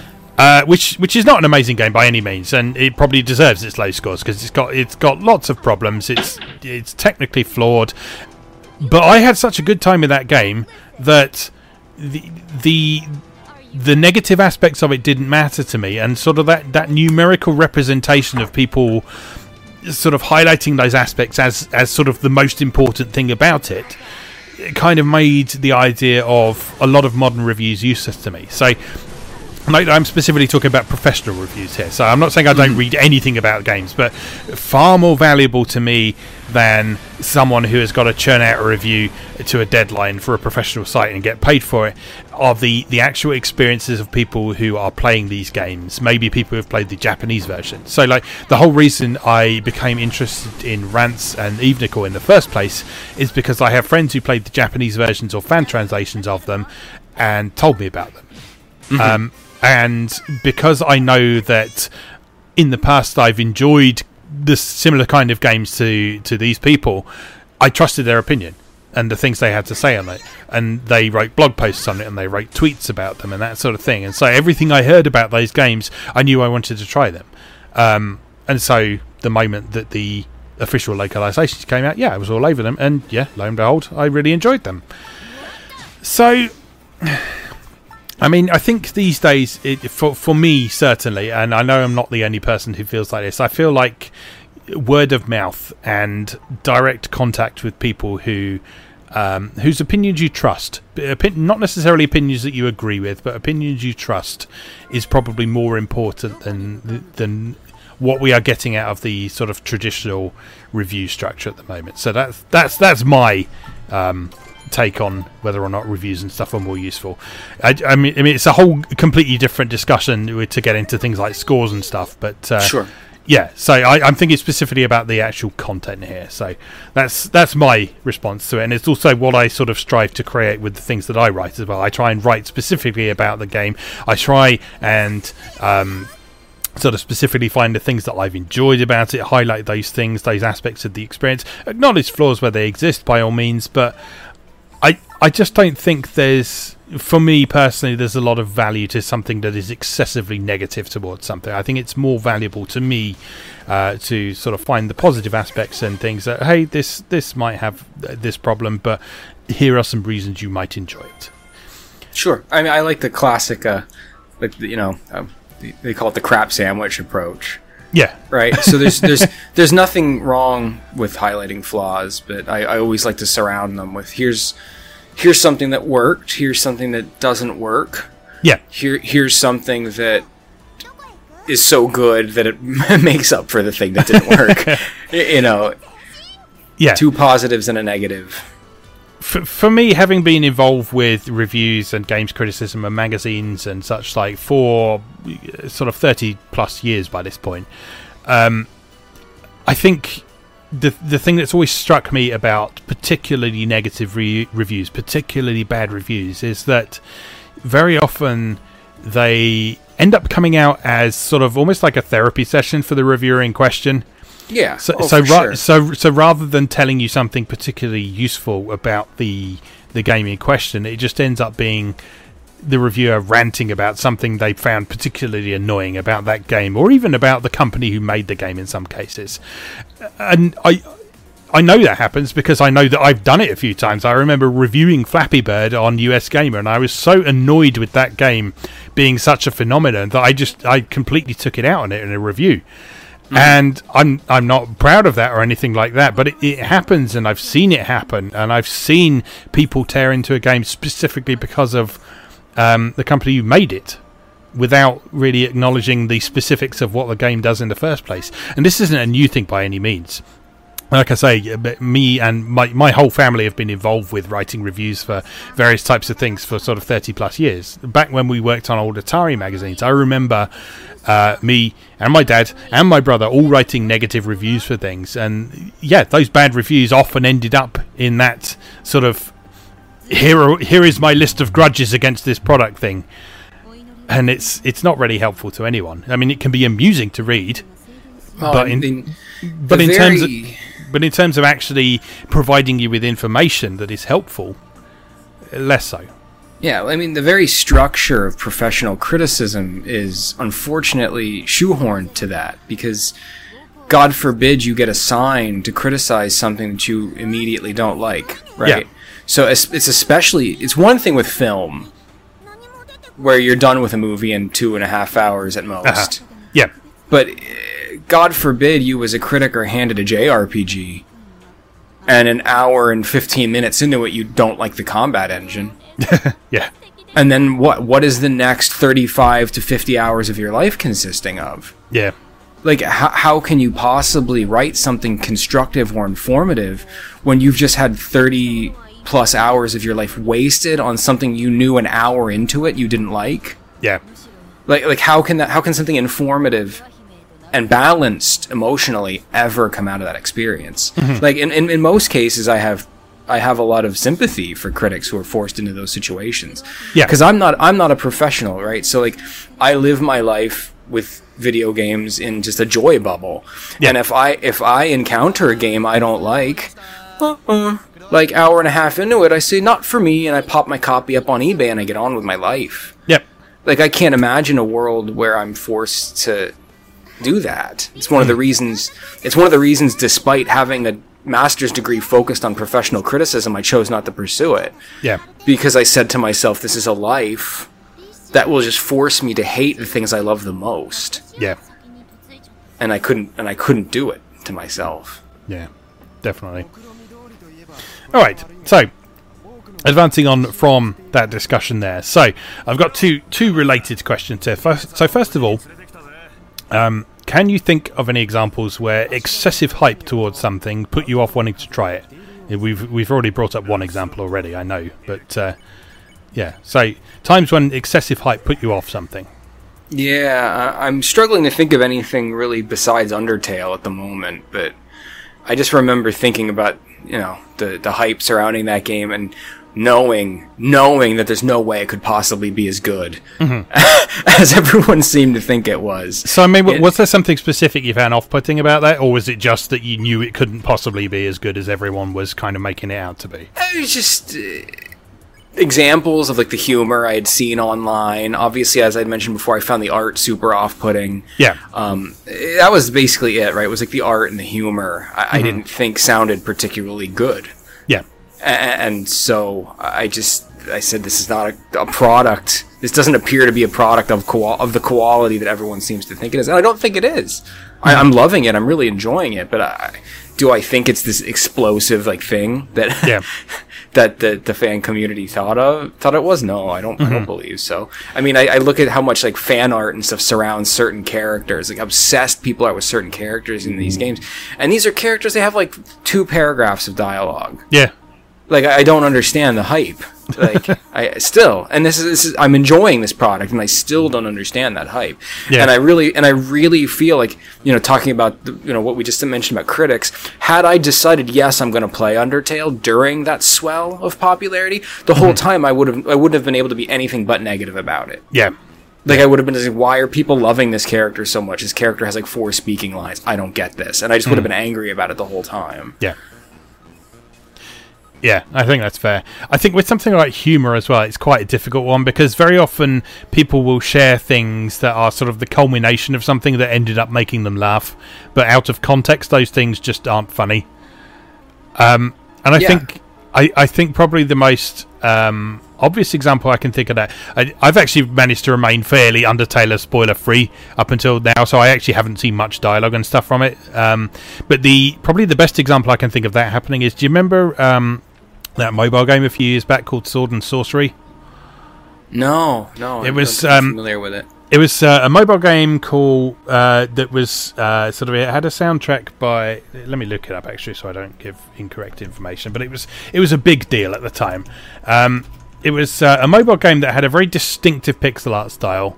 It was a distinctive pixel art style that I actually kind of hate. It was this sort of bandy-legged hero type thing. Sword and... Yeah, okay, yeah. I know what you're talking about now.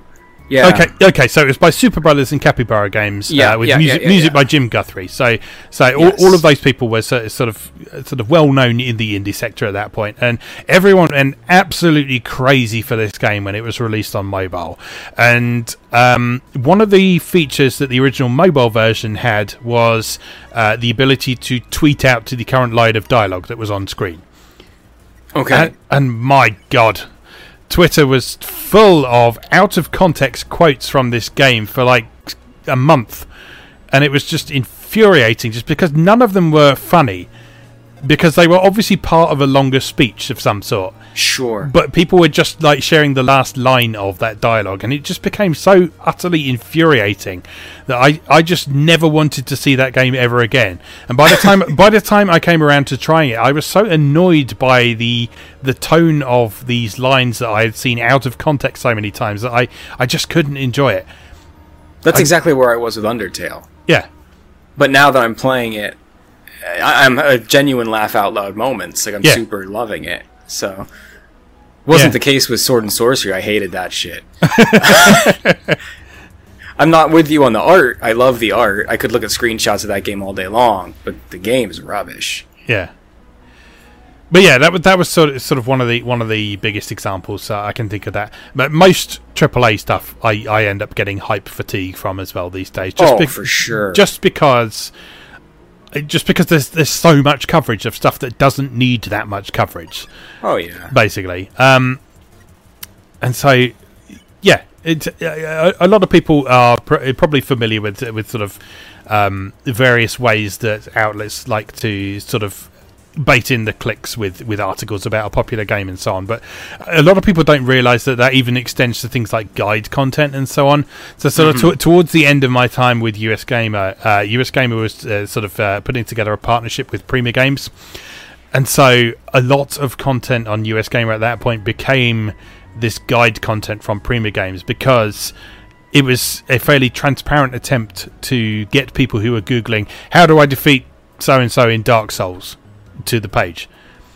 And all that does is it just adds to the noise over a particular product, and it just means that people's brains and senses are so saturated with stuff about a particular product that it for me, certainly, when my brain gets oversaturated with something about one topic in particular, I just switch off. I just have a saturation point where it's like, no more. I don't want anything to do with this at all.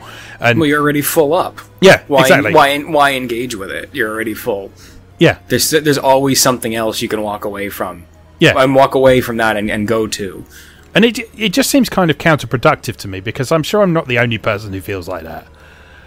No. There's got to be people who are sick of reading the same stories about the same games all the time and so on. There are so many games out there now that you can write about something different every day.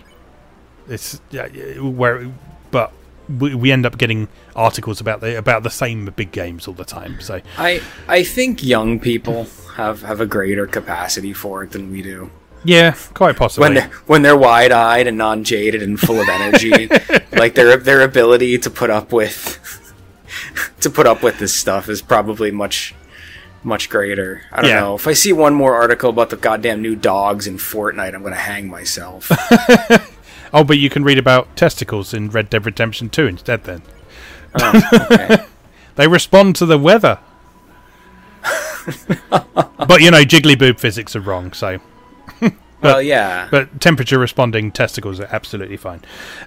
Anyway, I don't want to dwell too much on the negative side of things there, but yeah, that is basically how excessive hype puts me off stuff. I just get oversaturated with information. Sure. It just makes me not want to do stuff. So, flipping that around, can you think of any examples where there was excessive negative attention towards something that actually made you want to check it out? I mean, in a way, I think, there's something I had written down that I kind of wanted to talk about, which is kind of what I call like late hype or like reverse hype. Okay. So like I always think of Nier, the original Nier. Yes. And just how like that game was shit upon for like years, and then somehow like the fan JRPG community like rediscovered it. Yes. Like a year or two after, and said, "Hey, wait, this game is actually great." Mm-hmm. And like just the whole story of that evolution of like fan attention to it, and like to me, like just I knew about the story of it before I really knew anything about Nier. Yeah. Like I knew like here was this game that like got totally wrecked by critics, and then I knew the whole history of like the fan community discovering it and then enthusing about it like later, and understanding that evolution made me want to play it all the more. Yeah. Like on knowing that here was a game that was torn apart by professionals and then but then fans love, and here's why. Like, that bell curve as a point of history made me really excited to finally try the game. Yeah. So I think that's a pretty good example of that. Yeah, that is a really good example. I played near sort of in between those two data points, if you like. So I played it sort of roughly between the reviews that were panning it and everyone suddenly deciding it was this great masterpiece. It was quite interesting because it was back on the old podcast I used to do, the Squadron of Shame podcast. There was one of us happened to mention that they'd been playing it and they'd found some really interesting things about it. So we decided to make it one of the games that we'd play through together and then discuss on a podcast. And yeah, every one of us who played it, we were very pleasantly surprised by a game that had an incredibly mediocre reception. It wasn't even an especially negative reception that Nier had. It was just a mediocre reception. It was just it was just like, oh, this game's all right. It's nothing special. Like they tried. Like, that was kind of their response to Nier. But then we played it and it was amazing. Yeah, and that was just a really strange example of like you say, reverse hype or late hype is a really interesting way of looking at it, and that happens with quite a few things these days. There's stuff sort of comes around for a second win. Sometimes all it takes is like a random meme to start off the popularity of something again. Someone will make a random silly image macro edit of an old game or something like that, and that will suddenly get everyone back into it. There's other stuff that like otherwise wouldn't be heard of. Things like VR chat on Steam. People wouldn't have heard of that if it wasn't for people sharing all stupid Ugandan Knuckles memes and stuff like that. It's very strange. For me, an example specifically of something getting negative attention that made me want to try it has to be Dungeon Travelers 2. Oh yeah. Because my first contact with that game was Polygon saying, "This is porn, ban it." Pretty much. Yeah. I remember that. I remember that whole story. See, I didn't come to that game that way because I came to that game as a fan of Sting. Yeah. So I knew I would like it because I knew it was developed by Sting. Yeah. See, at that point, I wasn't familiar with Sting at all, and I remember having a conversation with you where you explained the virtues of Sting, and that just made me more excited for this game. But yeah, the initial reaction to this game was just so overwhelmingly negative, and it seemed to come from a position that was just unwilling to engage with it in the first place. And it just made me think, well, no, it can't be that simple, can it? So yeah, sure enough, I checked it out, and it's one of the best role-playing games I've ever played. It's incredible. It is one of my favourite games of all time by this point. And yeah, it just amazes me that I came to that game precisely because someone said, it is awful, you should ban this, Atlas can do better than this. And yeah, it's just a prime example now of how your tastes can diverge from the mainstream, and you're not necessarily wrong or anything, but you just have a different outlook on how things are. And as we've said before, it is so important to judge things on their own merits, not on hearsay, not on reputation of sort of art style or anything like that, but take the time to engage with it yourself and make up your own mind about it. If you still hate it after that, absolutely fine. But yeah, relying purely on negative attention and refusing to try something is, yeah, it's a personal bugbear of mine. I kind of have this joke that I go through with myself because no one else will appreciate it. But like, whenever a game I'm really excited for comes out, we were talking about Metacritic. Mm-hmm. And one of the first things I always do is look at Metacritic, and if it's a game I'm like super excited for, if it has a green, like an 85% or higher, I'm like, uh-oh. Like, if I log into Metacritic and like the JRPG X that Chris is really excited for has a 65 and it's yellow, and I'm like, all right, I'm gonna like this one. I'm gonna like this one. Because if it's green, it just means a shitload of news outlets who I don't respect loved it. Yeah. And it also means that they're going to be spouting stuff like, oh, this is the grand return of the JRPG. They've been dead for 20 years. Yeah, like perspective-free garbage. Like, I triple dog dare you to go read reviews of Dragon Quest XI. They're painful. Yeah, I've seen a couple. That was enough. I just can't bring myself to look at anymore. It's like the ultimate drinking game is to buy a bunch of booze, read Dragon Quest XI reviews, and every time the word traditional comes up, Yeah. Well, we've had this discussion before, haven't we? And I regret my past outlook on Dragon Quest, as we've said. But it is entirely. But you let those impressions take you there, right? Yeah. That's exactly what we're talking about. Yeah. Yeah. Only when you engaged with it on your own terms, separated from all the ballyhoo, were you able to actually respect Dragon Quest for what it really is. Yeah. For how wonderful it really is. Yeah, definitely. But yeah, that's the Chris's Metacritic yellow game. I play it. I play it all the time. This game. Honestly, I'm pretty sure I do something similar. Yeah, like I say, I don't pay attention to the actual scores themselves, but sort of like I know there are certain words and phrases that people will use that will make me know that I'm going to enjoy something. In most cases, no, we know what we like, right? We're grumpy old men, and we know what we like. Yep. Yeah, it's I just watched the original 1984 Transformers movie in a theatrical showing this week. One of my favorite movies of all time, and Cup, like the stereotype, like experienced old veteran Transformer, just goes experience. that's my. Like, some place reminds you of every place else. They make fun of him, and he goes, "Experience. You need to get some. Like, use it. Like, you'll be lucky. You'll be lucky enough to live to get some." Like, I just know from history. Yeah. From having studied and played games for my entire life. Yeah. Definitely. All right. Okay. Last prompt for you then, and I'm putting you a bit on the spot here. But can you think of a game that you love that no one else has heard of? Oh boy, it's so hard because to find no one else, right? I mean, all the games I really, really like have, some kind of fandom. Yeah. Like we mentioned Sting earlier, and I love Sting's Department Heaven series of RPGs, and I feel like those don't get talked about at all. But to say nobody has ever heard of them is probably okay. Let's define that as doesn't get talked about much then. Oh yeah, well then I love Sting, and I love Sting's Department Heaven series, which is Riviera, Yggdraunion, Knights in the Nightmare, and Gungnir. And they're beautiful, wonderful games with unique mechanics, incredible art presentation, incredible soundtracks, but I do feel like they were relatively well received when they came out too, because they were so unique that people who were tired of other games gave them the fair shake because they were so special at the time. Yeah, stuff I like that nobody's ever heard of. That's tough. That's really, really tough. There's a lot of weird little shooters and stuff I love from back in the TurboGrafx days and stuff that are just weird.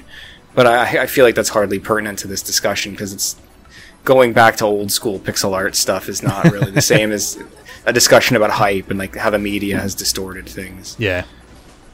No, I don't think I have an answer for you on that one. That's okay. No, it is quite a difficult. It is quite a difficult question, isn't it? So, and I mean, I think when you consider this sort of thing, it just has to be something that just for whatever reason just hasn't had the attention it's deserved for one reason or another. And I've brought up a few examples over the course of this episode. So that strategy RPG, Aseli the Eternal, I mentioned earlier, is a good one.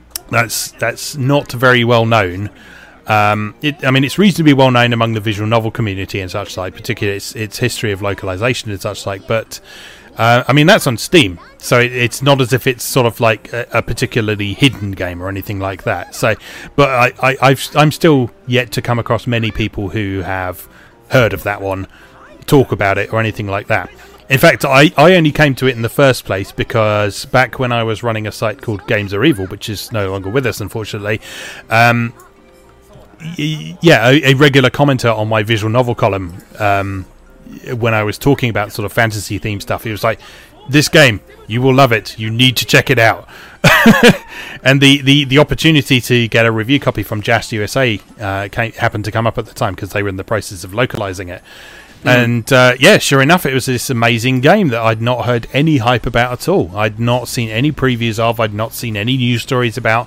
And it was just this utterly fantastic game. I got one. Go for it. Far away. No, I don't want to cut you off. No, it's fine. I've said my piece there. Aseli the Eternal. Buy it. Okay, so there's an action game for the PS2 that came out near the very tail end of the PS2 called Bujingai: The Forsaken City. Oh yeah, yeah. And like, no, I don't think I've ever actually had a conversation with another human being who's played this game. I haven't. I haven't played it, but I have heard of it at least. So Bujingai is like a character action third-person game, very much in the similar vein of like of a Devil May Cry or Bayonetta, just a combo-driven combat. But the entire design philosophy of the game circulates around Hong Kong wire action films. Oh, okay, yeah. So like you fly around and you have like there's like beautiful ribbons and the stuff that like fly around as you fight, and like you get in these cinematic like sword duels when you like clash with enemies, and you can like run on the walls, and you jump like skyscraper high when you jump, and you float down like beautifully. It's all just that like Crouching Tiger, Hidden Dragon thing, but it's a third person action game where you're controlling that. And it's made by Red Entertainment, which has been around forever. Yeah. And it's beautiful, and it has an incredible soundtrack, and the main character is based off that Gact guy that's really popular in Japan. Oh, yeah. So it's awesome. But like I said, besides my friends personally who've played it with me and played my copy, I don't think I've ever had a conversation with another human being who's played that game, and it is incredible. Yeah. Yeah, like I say, it's not a game that I'm familiar with, but I have at least heard of it. I remember hearing the name of that, but I don't remember the context or anything about the game itself. But yeah, that sounds really cool. I have to It's pretty great. See if I can source a copy of that from somewhere, for sure. All right, anything else you'd like to mention on the subject? No, I mean, I think that's it. A lot of the stuff, I kind of thought of, we had mentioned in prior episodes, just like how unfortunate both of our initial reactions to Last Guardian was. Yeah. And how much I'm very much looking forward to coming back to that in like another year or so. Yeah, same. And evaluating it on its own terms, because I bounced off it real hard, because hype took me away on it. Yeah, absolutely. Yes, I've got a few things on my shelf that I've been deliberately not playing straight away, just because I want to come to them kind of fresh with beginner's mind and such. Like I was actually talking to a guy on a YouTuber that I watch called Classic Gaming Quarterly. He's someone different. Okay. And he picked up a bunch of like old Commodore 64 games and stuff and shared a photo of them, and yeah, I happened to see one of the games amongst there was Buck Rogers' Planet of Zoom, which is a great game. I don't know if you're familiar with it. It's a really old Sega game. It's like a sort of proto Afterburner / Space Harrier, in that it's sort of behind the ship, and you're flying through gates and stuff like that and shooting things down. Yeah, it's a really fun game. But sounds great. Yeah. He deliberately said that he bought a bunch of stuff that he'd maybe sort of heard of in passing, but he deliberately wasn't going to look up any information on them before he played them, because he just wanted to go in there with beginner's mind with all of them. And I think that's a great way to handle a lot of things these days. Just to kind of try and divorce yourself from that hype as much as you possibly can. I mean, it's impossible to completely get yourself out of the original context of something that had a particularly positive or negative reception. But yeah, as much as possible, it's what I like to do as well. All right, okay, let's draw that to a close there for now then. So, Chris, would you like to tell people where to find you on the internet? Sure. You can always find my artwork at mrgilderpixels.com. I know there's always a link in the postings for it. And I'm also always around on Twitter, Tumblr, or Instagram at Mr. Gilder Pixels. I also recently have started a Facebook page. That's Mr. Gilder Pixels page on Facebook. So I'm always around. Love hearing from people. Always looking for new project ideas. I'm going to see if I can't crank a Bowsette out this weekend. We'll see what happens. Do it. Excellent. Yes, and as always, you can find my main site at mariogamer.net with articles every weekday and a couple of bits and pieces at the weekend when I find time to squeeze out something like a video or something like that. You can find my Atari A to Z videos on YouTube or at atari-a-to-z.wordpress.com, and you can find my stuff on the Philips G7000 or the Magnavox Odyssey 2 to you Americans at videopackgames.wordpress.com. There's links to all of those down in the description. So, as always, thanks very much for listening, and we'll see you again next time.